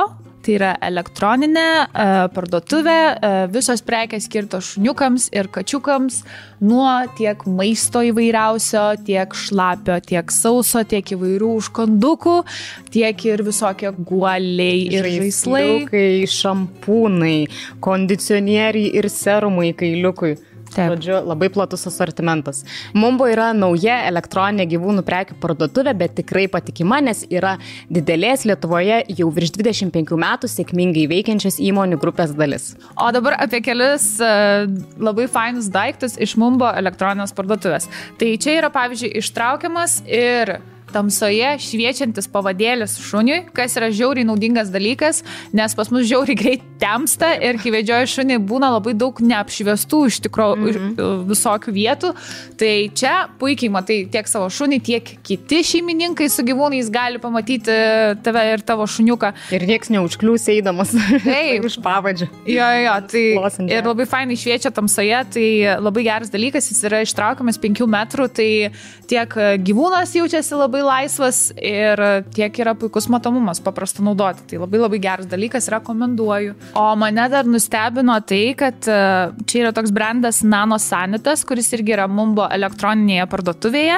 Ir tarkim, čia yra šampūnas būtent skirtas mergaitėms, šunytėms, jų kailiukui. Ir dar jie turi, pavyzdžiui, serumą, kuris būtent yra su argano aliejumi ir šilko proteinais ir yra skirtas auksaspalviams gyvūnams. Tai palaikyti. Indėsi. Taip, ir kad kailiukas būtų minkštus. Aš manau, ir man visai tiktų šitas. Kaip kašmyras. Tai aš labai nekantrauju šitus dalykus išbandyti savo koko, gal padės jos kailiui, nes ypatingai, žinot, jeigu jūsų šuo turi tokį didesnį kailiuką ir kur reikia didesnės priežiūros, tai labai norisi, kad tas kailis būtų ir kuo švelnesnis, ir kuo minkštesnis, ir puresnis. Tai manau, kad šios priemonės puikiai padės tai įgyvendinti. O šiaip Mumbo elektroninėje parduotuvėje rasite daugybę premium klasės prekinių ženklų, tiek sauso maisto, tiek šlapio maisto, konservų, tiek visokių užkandukų, skanukų savo mylimiems gyvūnams.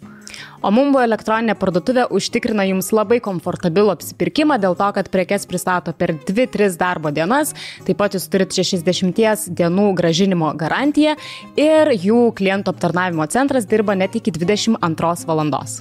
Tai tikrai visuomet patars, jeigu turit kažkokių klausimų ir rekomenduos pačius kokybiškiausius ir geriausius produktus. Ir žinoma, mes turime dar ir nuolaidos kodą tarp mūsų, kuris suteiks visoms nenukainuotoms prekiams 30% nuolaidą iki kovo 13 dienos. Tai suskubkit pasinaudoti ir išbandyti ir manau, jūsų gyvūnėliai jums tikrai padėkos. Mumbo. Nauja naminių gyvūnėlių prekių parduotuvė internete mumbo.lt. Mažiems kasdienybės stebuklams. Žiūrėk, jeigu tau reikėtų pasirinkti, kad visą likusį gyvenimą tau lieka tik tai viena platforma, pavadinkim, ten YouTube'as, Instagram'as, nežinau, daugiau Snapchat'ų turbūt nesinaudoji.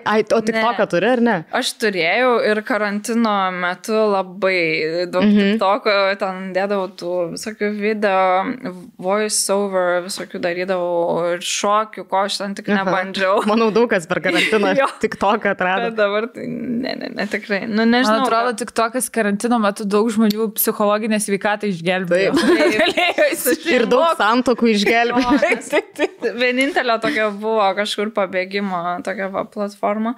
Tai ne, jeigu reikėtų pasirinkti, ne, ką norėčiau pasilikti, tai Instagram. Jo, Instagramas ar YouTube'as. Jo, nes, YouTube'o gal ne, ir aš dabar daug mažiau keliu YouTube'ą negu Instagramą, nes Instagramas toks, jisai viską sugeria, jisai ir video gali ilgus kelti, ir nuotraukas, ir stories, trumpas reelsus. Tai dabargi net tie atsirado žinutėse nautsai. Čia irgi naujiena, kur, tiesiog visur gali Žiūriu, Instagramas viską padarys. Ir Twitteris yra, ir TikTokas yra, viskas viename žodžiu.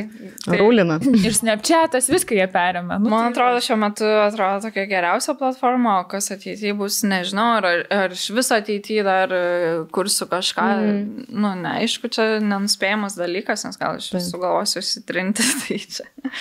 Jo, aš dažnai irgi pagalvoju, ne? Tipo, kas būtų. Kad nori išsitrinti? Jo, jeigu socialinė medija tiesiog įsitrinti ir iš vis dingti. Jo.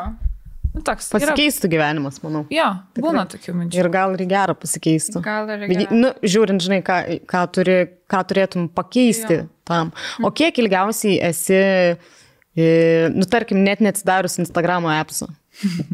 Čia per paskutinius, tarkim, 2 metus. Čia mums visoms klausimas. O Dieve.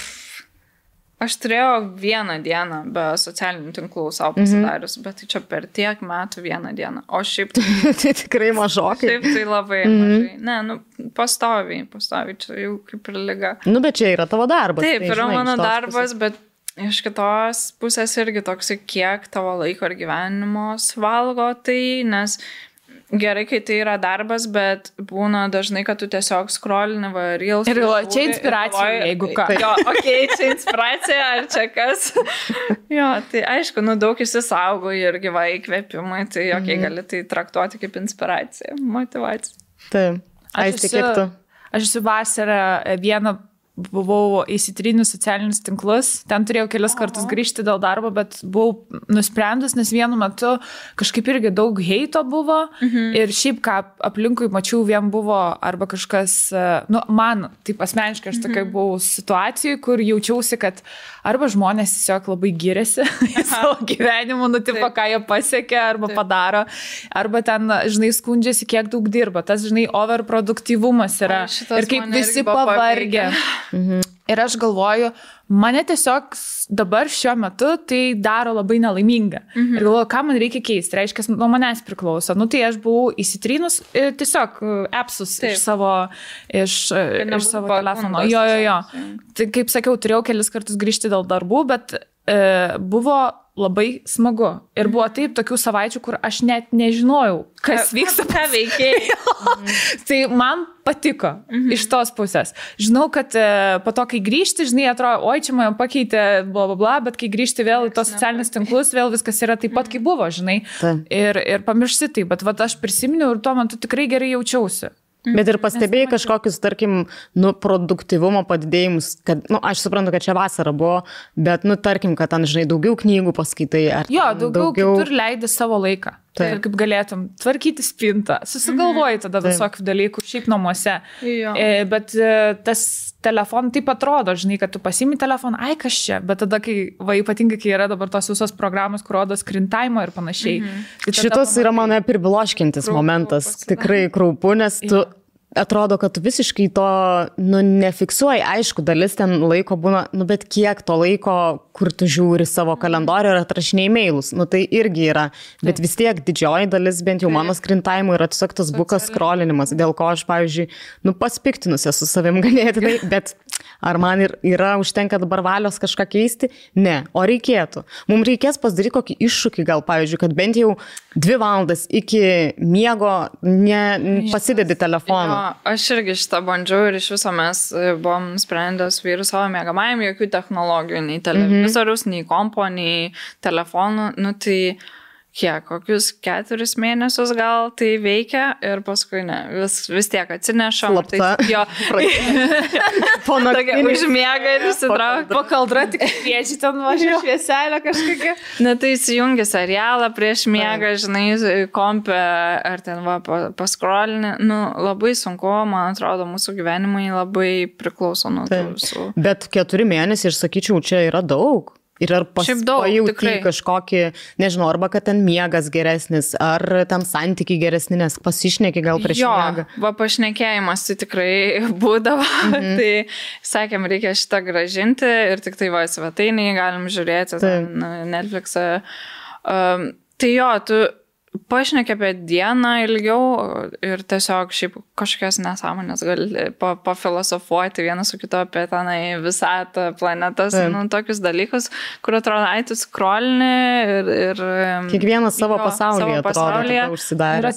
Ir nors esi šalia, bet nesi iš tikrųjų. Bet nesi, taip, tame momente. Aš paskutiniu metu, tai rytais ne, žinai, būna pas visus žmonės beveik, ryte būna, kai tik atsikeli, pasiimi telefoną ir pračekini, naujienos, mailai ar 10, jo. O aš taip dabar pradėjau daryti, jeigu šunį ryte vedu, nes kartais mes dalinamės su Mantu, tai aš tiesiog neįimu telefoną, išeinu su šunim ir praeinu grynų oro, tada grįžtu, pasidarau kavos ir tada scrollinu. Ne, bet žiauriai geras bet dalykas. Aš supratau, kad gal taip geriau, nežinau. Aišku, tikrai geriau. Nes kai tu dar toks, žinai, apsimegojęs ir jau iš karto kišti prie savęs tą telefoną. Ir nusivilti kažko. Ir aš dar ir kraunu jį visiškai prie galvos, kur šalia pakrovės, nors žinau, kaip ir kad ten kažkokias bangos, gal ne visiškai geros. Buvau prisigazinusi, anksčiau ten vėžys iš karto. Nepirkai, pardavinėdavo vienu metu kažkokius, man atrodo, ten skemas buvo, bet kažkokius lipdukus, kurie neutralizuoja. Ir jie visai brangus buvo tie lipdukai. Bet ten turėjai tokį? Ne, aš nepirkau, bet šiek tiek toliau padėdavau telefoną. O tu Gelminė, ar esi turėjus pertrauką nuo socialinių tinklų ir kokia jį buvo?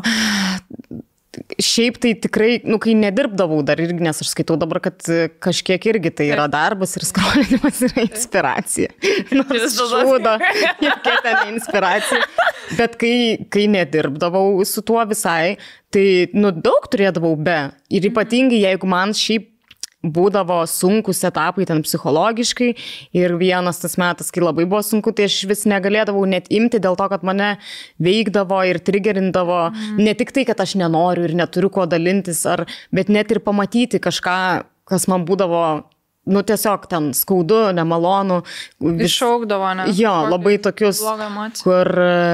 Jo, tai tada tikrai buvo, o dabar nuo to laiko turbūt, kai dirbu jau su tuo, kažkiek bent jau, tai tokių ilgų pertraukų neturėdavau. Bet tikrai būdavo ten dienos ar savaičių turbūt ne, bet dienos kažkas. Tai iki šiol yra, pavyzdžiui, kur aš ir nieko nekeliu, bet vis tiek pasižiūriu, ką kiti veikia.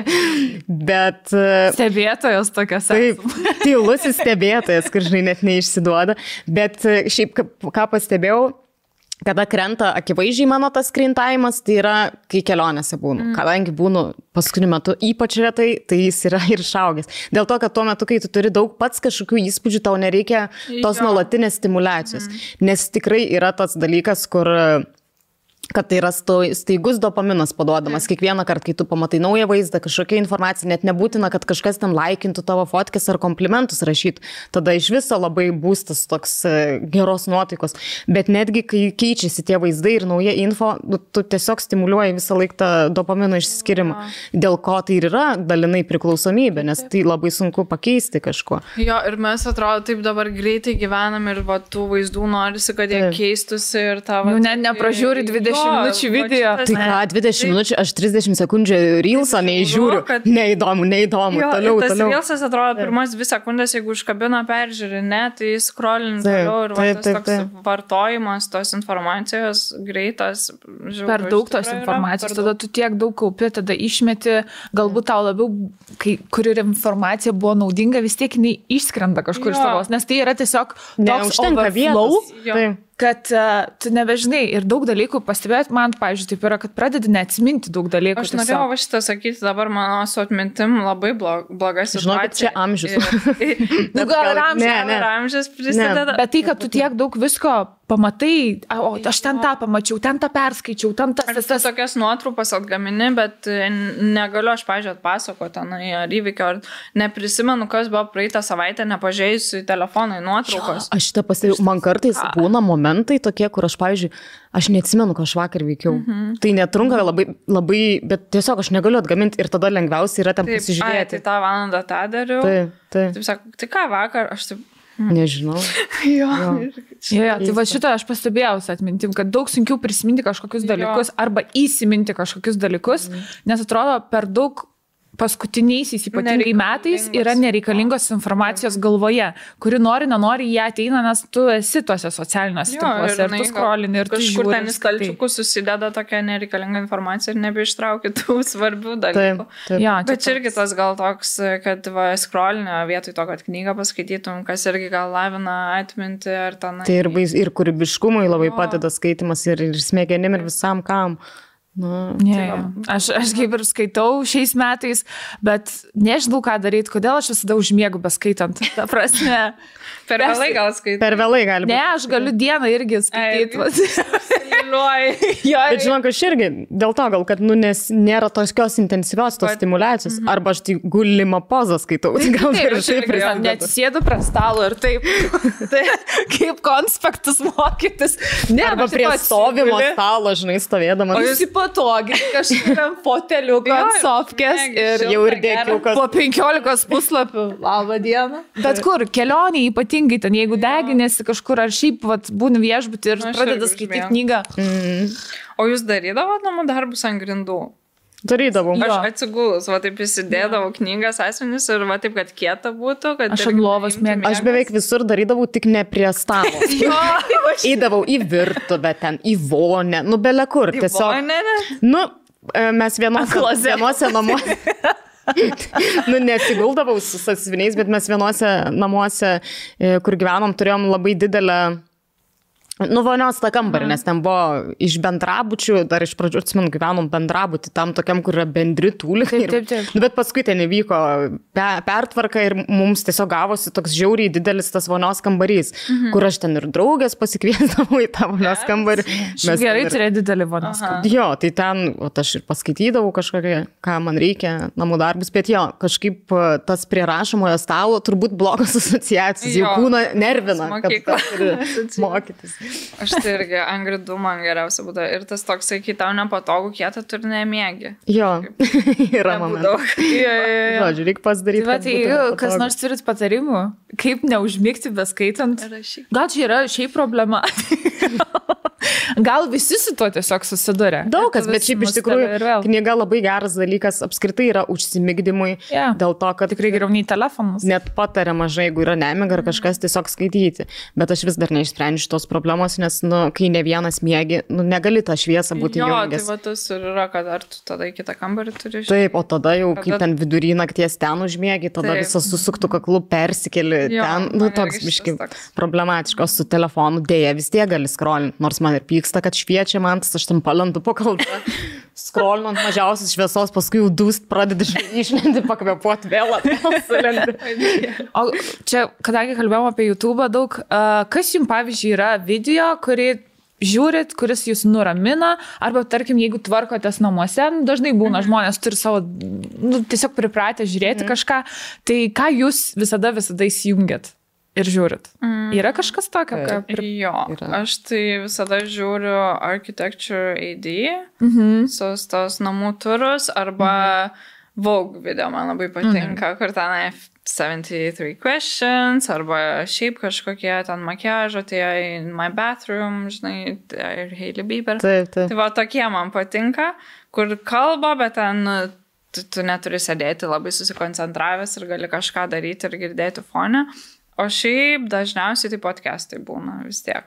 Jeigu tvarkaus kažką, tai arba video formatu, arba Spotify pasileidžiu ir ten labai patogu su ausinukais, ir šunį vedžiojant. Geras dalykas.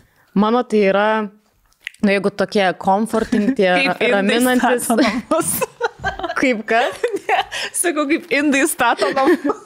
Ei, bet man, žinok, patinka ir tokie, ne kaip indai stato prūdus. Bet kur, pavyzdžiui, ten daro kažkokį namelį iš molio, from scratch, tipo nuo nulio.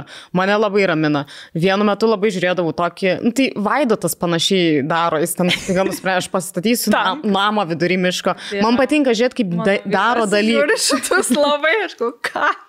Man tai patinka irgi, bet va tokie, kad grinai mane nuramintų, tai aš labai mėgstu šiaip gaminti maistą, tai turiu visokių tų kanalų, kur, tarkim, ten kokios azijietės, nes mėgstu azijiečių virtuvę kažką gamina, arba yra toksai kanalas Binging with Babish vadinasi, jeigu teisingai turiu, tai ten tas vyrukas pradės, pirminiai jo video buvo tokie, kad jisai tiesiog bandydavo atkurti iš filmų, pavyzdžiui, arba iš filmukų kažkokius išskirtinius patiekalus. Ten, pavyzdžiui, kempiniuko plačiakelnio ten tas burgeris kažkoks tipo. Arba iš draugų ten tas trifle, kur Rachel suklijuoti puslapį su mėsa ir ten su grietinėlė. Arba ten iš šito sostų karų, ten kažkoks piragas. Tai tiesiog man, kadangi ir kinas labai patinka, ir maistas patinka, tai man labai apjungia būtent tas kanalas, tos dalykus. Tai man tai labai įdomu žiūrėti. Aišku, mėgstu ir visokius, kur interviu, tenai nežinau kažkokių aktorių, bet jau čia labiau tai traktuoju kaip, kur jau turi sėdėti, klausyti ir susikaupęs būti. O tokį, kad chill, tiesiog kaip fonas arba nusiraminimui man grinai tie, kur kažką gamina, ar gal net kur tvarkosi, ten perorganizuoja kokius nors, nežinau, ten šaldytuvą pripildo. Jo, arba tokie, tai vat. O žiūri Actors on Actors, kur ten du aktoriai ir... Žiūriu ir tas, kur jie ratu sėdi, kaip vadinasi tas table, Actors table, o gal ir ne. Vanity Fair kelia, man atrodo, tas video. Jo, ir būna, kur prieš Oskarų ten tos apdovanojimus jau kalbina, grinai ten tos nominuotus, tai va tokius labai mėgstu. Jie ten podcastina realiai. Jo, iš esmės taip. Tai realiai toks turinys. O ką tu žiūri be Emos? Žiūriu dažnai dabar vlogus, kaip gyvena merginos Tokijai, Japonijai. Man patinka ta visa kultūra ir kaip viskas yra ramu ir ten kaip naina kažką ten nusiperka. Man patinka žiūrėti visada kokie kitoj šalyje supermarketai ir ką ten galima maisto produktų nusipirkti, ką pasidaryti valgyti. Tai va tokie dalykai. Aš tada žiūriu, man patinka, mane labai ramina ir sako, kad užmigdo mano video labai. Ne viena mergina rašė, kad prieš miegą įsijungia ir sako, labai tavo balsas tu kaip knyga. Bet tu turi gal kažkiek, žinai, to ASMR dalyko. Nes balso tembras. Tiesiog jo, kai kalbi tiesiog ramiu, tyliu balsu, tai jau kai kam ir skaitos kaip tas ASMR. Toks ir aš buvau pradėjusi ASMR kanalą kažkada ištryniau. Jo, buvo toks momentas, kur irgi tenai kažką. Bet pati žiūrėdavai tokius video? Aš buvau pradėjęs, kai tik atradau, kad tai yra ASMR, pradėjau domėtis ir žiūrėti. Man vienu metu jie žiauriai patikdavo. Taip, oh my god, kokie faini garsai. Jo, pradėjau žiūrėti, aišku, labai priklauso nuo to ASMRisto, kaip jie vadinasi, kiti tiesiog erzina, kur labai... Kur jau per daug ten su tais kilometriniais nagais... Jo, man šitie irgi uždėjau per daug, bet buvo kitos, kur tiesiog iš savęs labai ramų tokį balsą turi, jos tiesiog kažką kalba ar ten skaito ir tikrai užmigdydavo. Verčia. Man tikrai būdavo, kad net nušiurpai laksto, ta prasme, kur matau aš vizualiai, kad pašiurpsta. Bet aš žinau, kad čia yra dalis žmonių tiesiog, kuriem smegenis niekaip nereaguoja į tos triggerius, sensorinius, meridiano rezonansus, nežinau. Tai vadinasi, tavęs neveikia. Gal tu neturi to? Mane, žinai, kad, pavyzdžiui, ramina visada, tipo, jeigu aš žiūriu, kaip žmogus tvarkosi savo namus ir yra tie tokie background noises, kur, tipo, kažką deda, bet kur nėra ten kažko labai staigus ir panašiai, mane tai ramina. Arba kur gamina maistą. Pavyzdžiui, aš dar vieną kanalą, kur žiūriu, tai ten, man atrodo, iš Pietų Korėjos jis yra.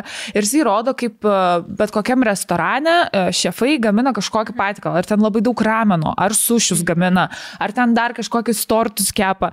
Ir tipo ten viskas taip, žinot, kaip daro azijiečiai, ten viskas labai tvarkingai, ten ir ypatingai japonai, jeigu yra virtuvė ir ten matus japonai dirba, ten viską, jo nuvalo viską ir tipo tie tokie ramus garsai, ten nieks nieko nešneka, tiesiog gamina maistą.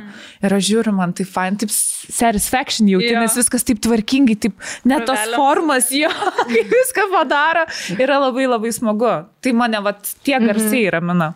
Bet jie man biški, mane trigerina tiek. Kur tokie dirbtiniai. Jo, kur dirbtiniai sukelti. Nes aš, pavyzdžiui, atsimenu labai puikiai tą momentą, kai aš pirmą kartą pamačiau iš vis, tą ASMR su to užrašu video, aš nesprasdavau anksčiau, kas tai yra, bet man, pavyzdžiui, nuo vaikystės būdavo, kad jeigu kokia mokytoja ten, pavyzdžiui, labai ramiai kažką rodo, aš jų nebegirdžiu, aš tiesiog vydausi ten atsėdus, arba ten draugė kokį nors, penalas. Aš ir dabar prašau, kad ten Cecilija man savo kanceliarinės prekės parodytų, nes man labai, arba make-upo, ten, žinai, iš kosmetinės traukia kažką. Nes man būna net iki šiol, jeigu aš ateinu kažkokių į oficialią kažkokią įstaigą, ten ar kažkokių dokumentų pildytis į banką, kurios ten su tais nagais kažką klaksi, tipo tuos lapus duod ir jos taip ramiai kalba. Ir aš irgi tiesiog šiek tiek lydausi. Aišku, tu susimi, kad ten, žinai, pakasykit ar nugarą, žinai.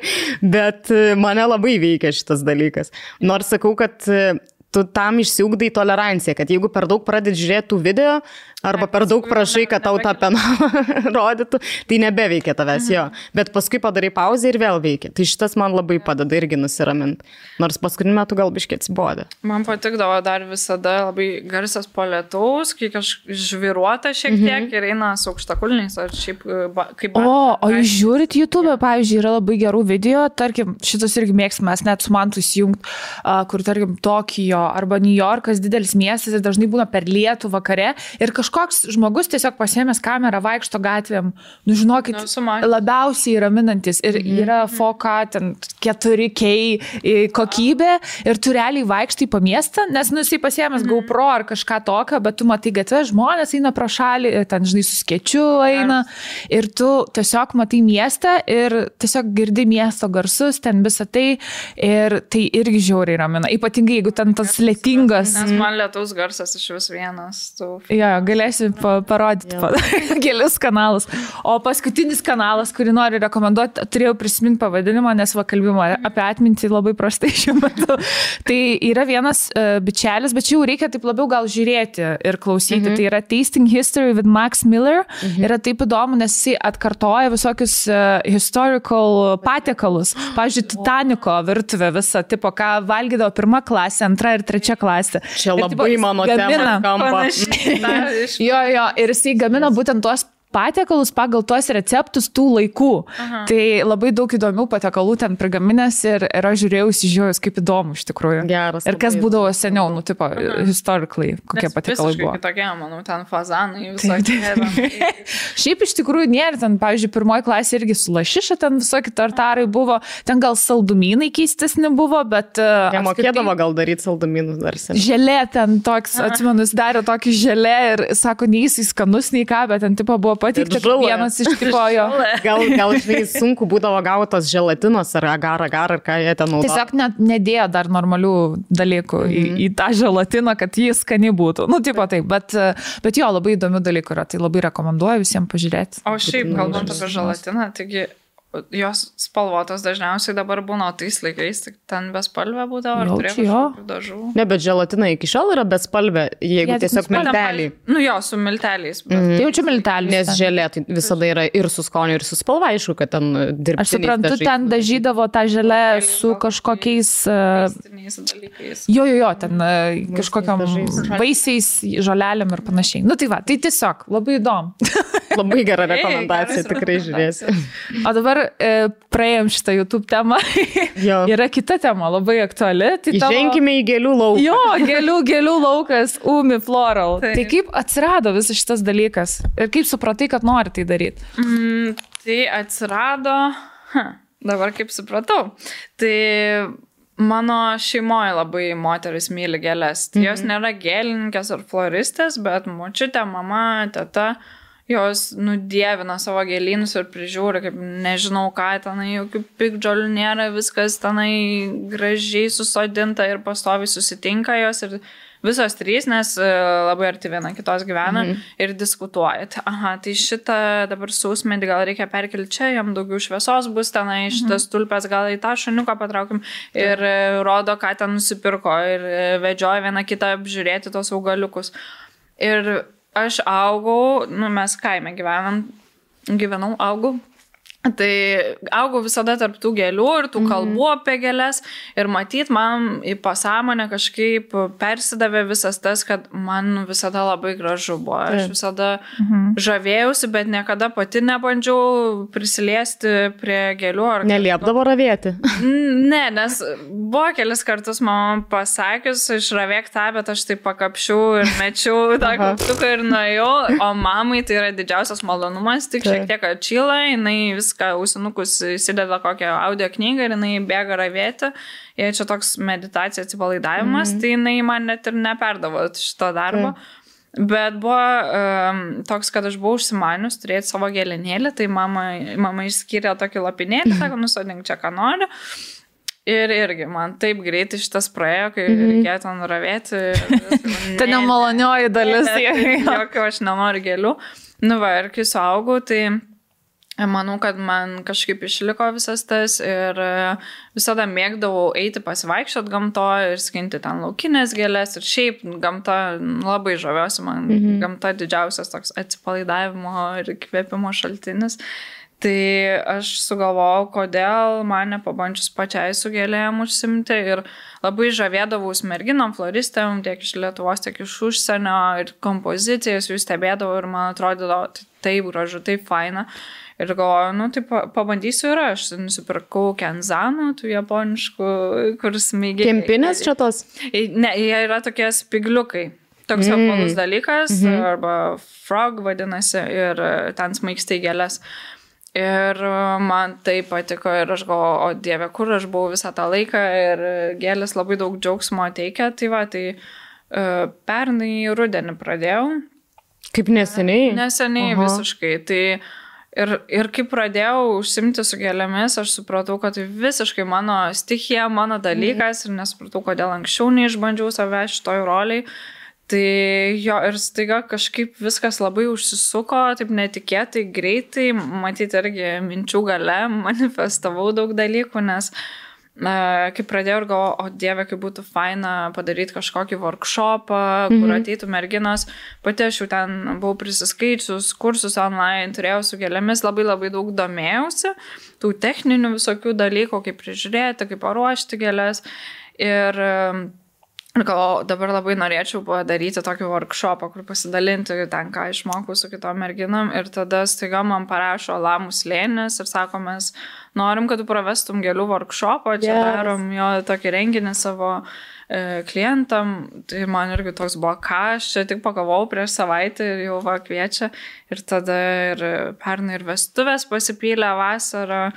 Kas irgi man buvo toks didžiulis iššūkis pradėti dekoruoti vestuvės, nes nežinau net nuo ko pradėti, kaip apskaičiuoti gėlių kiekį. Man šitas atrodo sudėtingiausias klausimas, ypač gėlių, tas vis tiek laikas, kai jos gerai atrodo, yra labai ribotas labai ir ta logistika apsiskaičiuoti, kad būtent tiek, kiek reikia būtų, jos ten visos nenuvystų, nes vienoms ten reikia šilto vandens, kitom šalto, kitom ten cukraus pilt, kitas papjaut, kitų kaip tik nelies. Jo, nuplikyti, ten pakapoti. Tai žodžiu, ir aš jas namie laikau, nes neturim jokios studijos. Tai irgi toksai vasara labai karšta, tai ten gerai, kad turim kondicionierių namie, jungiu šaltą namie, bet svarbu gėlės, kad išsilaikytų iki vestuvių dienos. Tai va tas irgi buvo toks, nežinau, 7 gal buvo vestuvės per sezoną, tą tokį mano pirmą visišką ir tiek daug patirties įgavau ir per va tą praktiką ir realiai procese mokaisi, ne? Procese visiškai mokiausi ir ten rašiau žmonėm ir skaičiau, ko nežinau, googlinau, kaip ten įsmeigti kažką, kaip ten padaryti, kad laikytųsi gėlės ilgiau. Nu, ten viską tiesiog domėjaus ir labai faina buvo patirtis, labai patiko ir va jau šią vasarą pradėjau rezervuoti datas. Ir dar vienas buvo toks didžiulis iššūkis pačioj pradžioje. Jessica Shai, tenai jos kolektyvas irgi susisiekė ir paprašė, nes ten dar jinai fotosesiją naujam albumui. Ir labai graži ta fotosesija. Jo, ačiū. Ir aš galvojau toks, o Dieve, tai ką man dabar daryti? Ar sakyti ne, ar taip? Jeigu pasakau ne, tai kad aš turėsiu dar kažkokią tokią patirtį pasiūlymą, o jeigu sutiksiu, tai kaip aš išsisuksiu, kaip aš viena viską priepsiu ir padarysiu.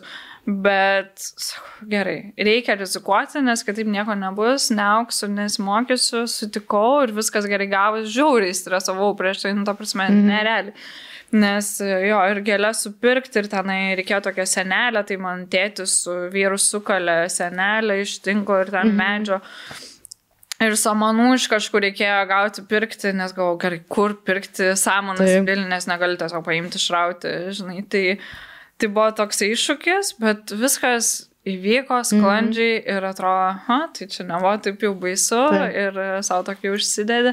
Tai buvo daug tokių etapų ir daug labai išmokau ir toliau labai noriu tęsti savo gėlių kelią. Šiaip labai gera pradžia, pasakyčiau. Labai puikus startas. Taip, toksai, kad iš karto mane įstumė, atrodo, į visą šitą. Ir dabar išplauksi ar nuskęsi? Išplauksi ar nuskęsi. Manau, kad labai turėjo daug įtakos, nemanau, žinau, tai, kad turiu sekėjų tiek iš YouTube, tiek iš Instagramo, tai jau kažkiek žmonės jo žino galbūt mane ir pamatė, kad pradėjau su gėlėmis, tai, žinai, turėjo tą kontaktą daugiau gal žmonių, negu kad pradėti visiškai nuo nulio, tai jo, man šitas tikrai padėjo visą tą pradžią gėlių kelio. O ar buvo kažkokių, nežinau, koks nors kuriozas, arba kur, žinai, yra suplanuota, kad ten bus nuotakai, kokie nors puokštė, ten baltų gėlių, o jos visos nubyra ir kažkas atsitinka, kur, žinai, atrodo, jau norisi nuleisti rankas ir apsiverkt kampe? Buvo tikrai, nes užsakau, pavyzdžiui, vestuvėm gėlės, jos atkeliauja tiesiai iš Olandijos ir tu internetu užsakai, tenai atrenki spalvas ir kai atvyksti pasimti, patikrini visas gėlės, ar viskas yra ir, pavyzdžiui, kur turėjo būti balti pelėžirniai, jie žydri, nes jie dažyti buvo tokie neskaniai žydri ir gal ką aš su jais darysiu, klaikios spalvos. Ir tada kitos gėlės buvo tiesiog visiškai nuvytusios, nes tu irgi per tą visą kelią, nežinai, jautresnės gėlės net laiko. Ten jurginai buvo ir jie tokie suvytę ir sakau, aš negaliu šitų imti, man kažką tada ieško alternatyvos, tenai jau vietoje, kažko panašios spalvos. Tai sukies iš padėties, bet buvo tokių daug dalykų, kur tiesiog, kai tu nežinai, kurios gėlės kaip laikosi karštį, nes vasara belė kaip karšta ir kitos ten jautresnės, jos vadai nulinksta ir daryk tu, ką nori. Daryk, ką nori, ieškok vėl kitų gėlių. Tai buvo tokių, bet kažkaip išsisukė. O ar atradai gal kokį nors vieną ten super gerą patarimą, arba kuris labai tave nustebino, vat, kad iš serijos, kad kažkuri gėlė ten, tarkim, cukrų mėgsta, reikia jom ten įpilti, ar kad stebuklingai pakeičia ten gėlės išvaizdą, koks nors ten pakišimas po karštų vandenį. Jo, tai, pavyzdžiui, kad hortenzija, jas reikia ne kotą, o patį žiedą į vandenį pamerkti. Žemyn galvą. Jo, žemyn galvą ir jos atsigauna. Geras. Arba, kas man žiauriai patiko, kai sužinojau, ir atrodo čia toks logiškas dalykas, bet pati nebūčiau sumačius, jeigu turi gražią gėlių kompoziciją, kažkokio įspūdingai vazoje ir kaip dabar pakeisti vandenį, nes kad gėlės išsilaikytų ilgiau, reikia ten kas 2 dienas maždaug keisti vandenį. Ir tai negi išėmė visą tą kompoziciją tenai ir išpili tą vandenį, bet tiesiog reikia viską pakišti ir tas naujas vanduo išstums seną vandenį. Įbėgo naujas, o tas išstumiamas ten prarūgęs vanduo. Geras, labai geras patarimas. Pasinaudosim. Tai tavo dabar paskutiniu metu svajonė, kad kažkokiais būdais atsidaryti savo studiją Umifloral, ne? Jo, visiška svajonė. Turiu ir mažesnių svajonių, jau čia savo YouTube kanale dalinausi, tai gal, nežinau, gal per daug kalbu apie tai, bet to pačiu aš labai tikiu minčių gale ir manifestacija visa, kad pritraukiu, ko noriu. Aišku, turi dėti darbo, bet jeigu svajoju, tai ir įvyks. Tai aš Umi atvirutes piešiau pati ranką, kurias parduodu savo Instagramo profilėje ir nupiešiau lipdukus. Tokie iš gėlių, kreivų tokių gėlyčių lipdukai ir dabar reikia tik juos pagaminti ir mano svajonė raštiniai, kad jie atsidurtų, nes raštinė tokia man labai mylima parduotuvė, va ten japoniškų, korėjietiškų visokių dalykėlių, kas man irgi labai patinka. Ir aš ten nueinu ir ten daug lietuvių kūrėjų atvirukų būna. Aš dažnai nusipirku, palaikau, man patinka ir taip pasvajoju, kad norėčiau, kad ir maniškiai čia būtų. Tai va, čia tokia mini svajonė. Jeigu žiūrit kažkas iš raštinės valdžios. Aš dar parašysiu. Gal aišku ir parašyk tiesiog. Taip, turiu pati parašyti, pasiūlyti visą, dėti darbo, kad tai įvyktų, nes va taip, kad pakalbėjau, neįvyksta niekas. O studija tai tikrai čia yra visiška svajonė. Pasvajojom su vyru, kad norėtume būti tokios vietos, kur kava būtų, gėlės, kur sukurtume tokią bendruomenę, draugišką, fainą, kur žmonės ateitų ir su kompais padirbti, ir va, kavos tenai nusipirkti ar kokią keramikos dirbinę, ar lietuviškos juvelyrikos, kur atrinkti kažkokie kruoti daiktai būtų ir tokia faina studija, kur norėtum laiką praleisti ir užsukti. Tai... Labai gerai skamba. Tikrai užsuksim, kai jį bus. Ir jinai tikrai bus. Ačiū, kad... Dar tu kaip prakalbai apie workshopus, tai aš tai kažkaip pagalvojau, gal mums reikėtų kažkokį bendrą kolabą padaryti ir pasidaryti workshopą gėlių su kai kuriuom mūsų sekėjom, jeigu kažką domintų. Mes tik su Aiste kalbėjom prieš tau ateinant, kad būtų labai faina ir net nežinom, kad tu esi jau dariusi tokio pobūdžio dalyką. Esu dariusi ir Mergvakariui, ir Lindex buvo renginys, tai jie irgi pristatė naują kolekciją, tam pusryčiai buvo ir buvo dalis, kur workshopą pravedžiau merginom, tai faina, man pačiai labai patinka ir matau visada merginom, kad jos galbūt ten labai nesigilina į tą informaciją, kurią aš pasakoju, bet jom įdomiausia yra tiesiog pačiom kipti darbą ir bandyti pasidaryt, parsinešti, nes va buvo, kad Lindex renginį keramikė Gurčiūtė sukūrė vazeles, tai kiekviena mergina gavo ir vazelį, ir tą savo kompoziciją, tai čia iš viso fainas dalykas. Tai paleidžiam į orą šitą idėją. Paleidžiam. Taip. Ir manau, pavasarį kažkada, kai jau saulutė bus, kai viskas sužydės ir sužaliuos, mes galėtume kažką tokio smagaus padaryti kartu. Taip. Ar lauksit? Aišku, kad lauksit. Tai ką, su šitom gražiom mintim, manau, ir galim pabaigti mūsų pokalbį. Ačiū tau, Ieva, kad apsilankėjai. Pakvietėt. Buvo labai smagu, tokia mini mūsų svajonė irgi įsipilda su savo paauglystės davaito susitikti. Tai ačiū Jums, kad žiūrėjot, susitiksim kitą savaitę ir dar kartą ačiū Ieva ir užsukite jos gėlių Instagramą, dabar internete studija. Umifloral. Video aprašymą paliksime. Instagramą Umifloral. Taip. Ačiū, kad žiūrėjot. Iki.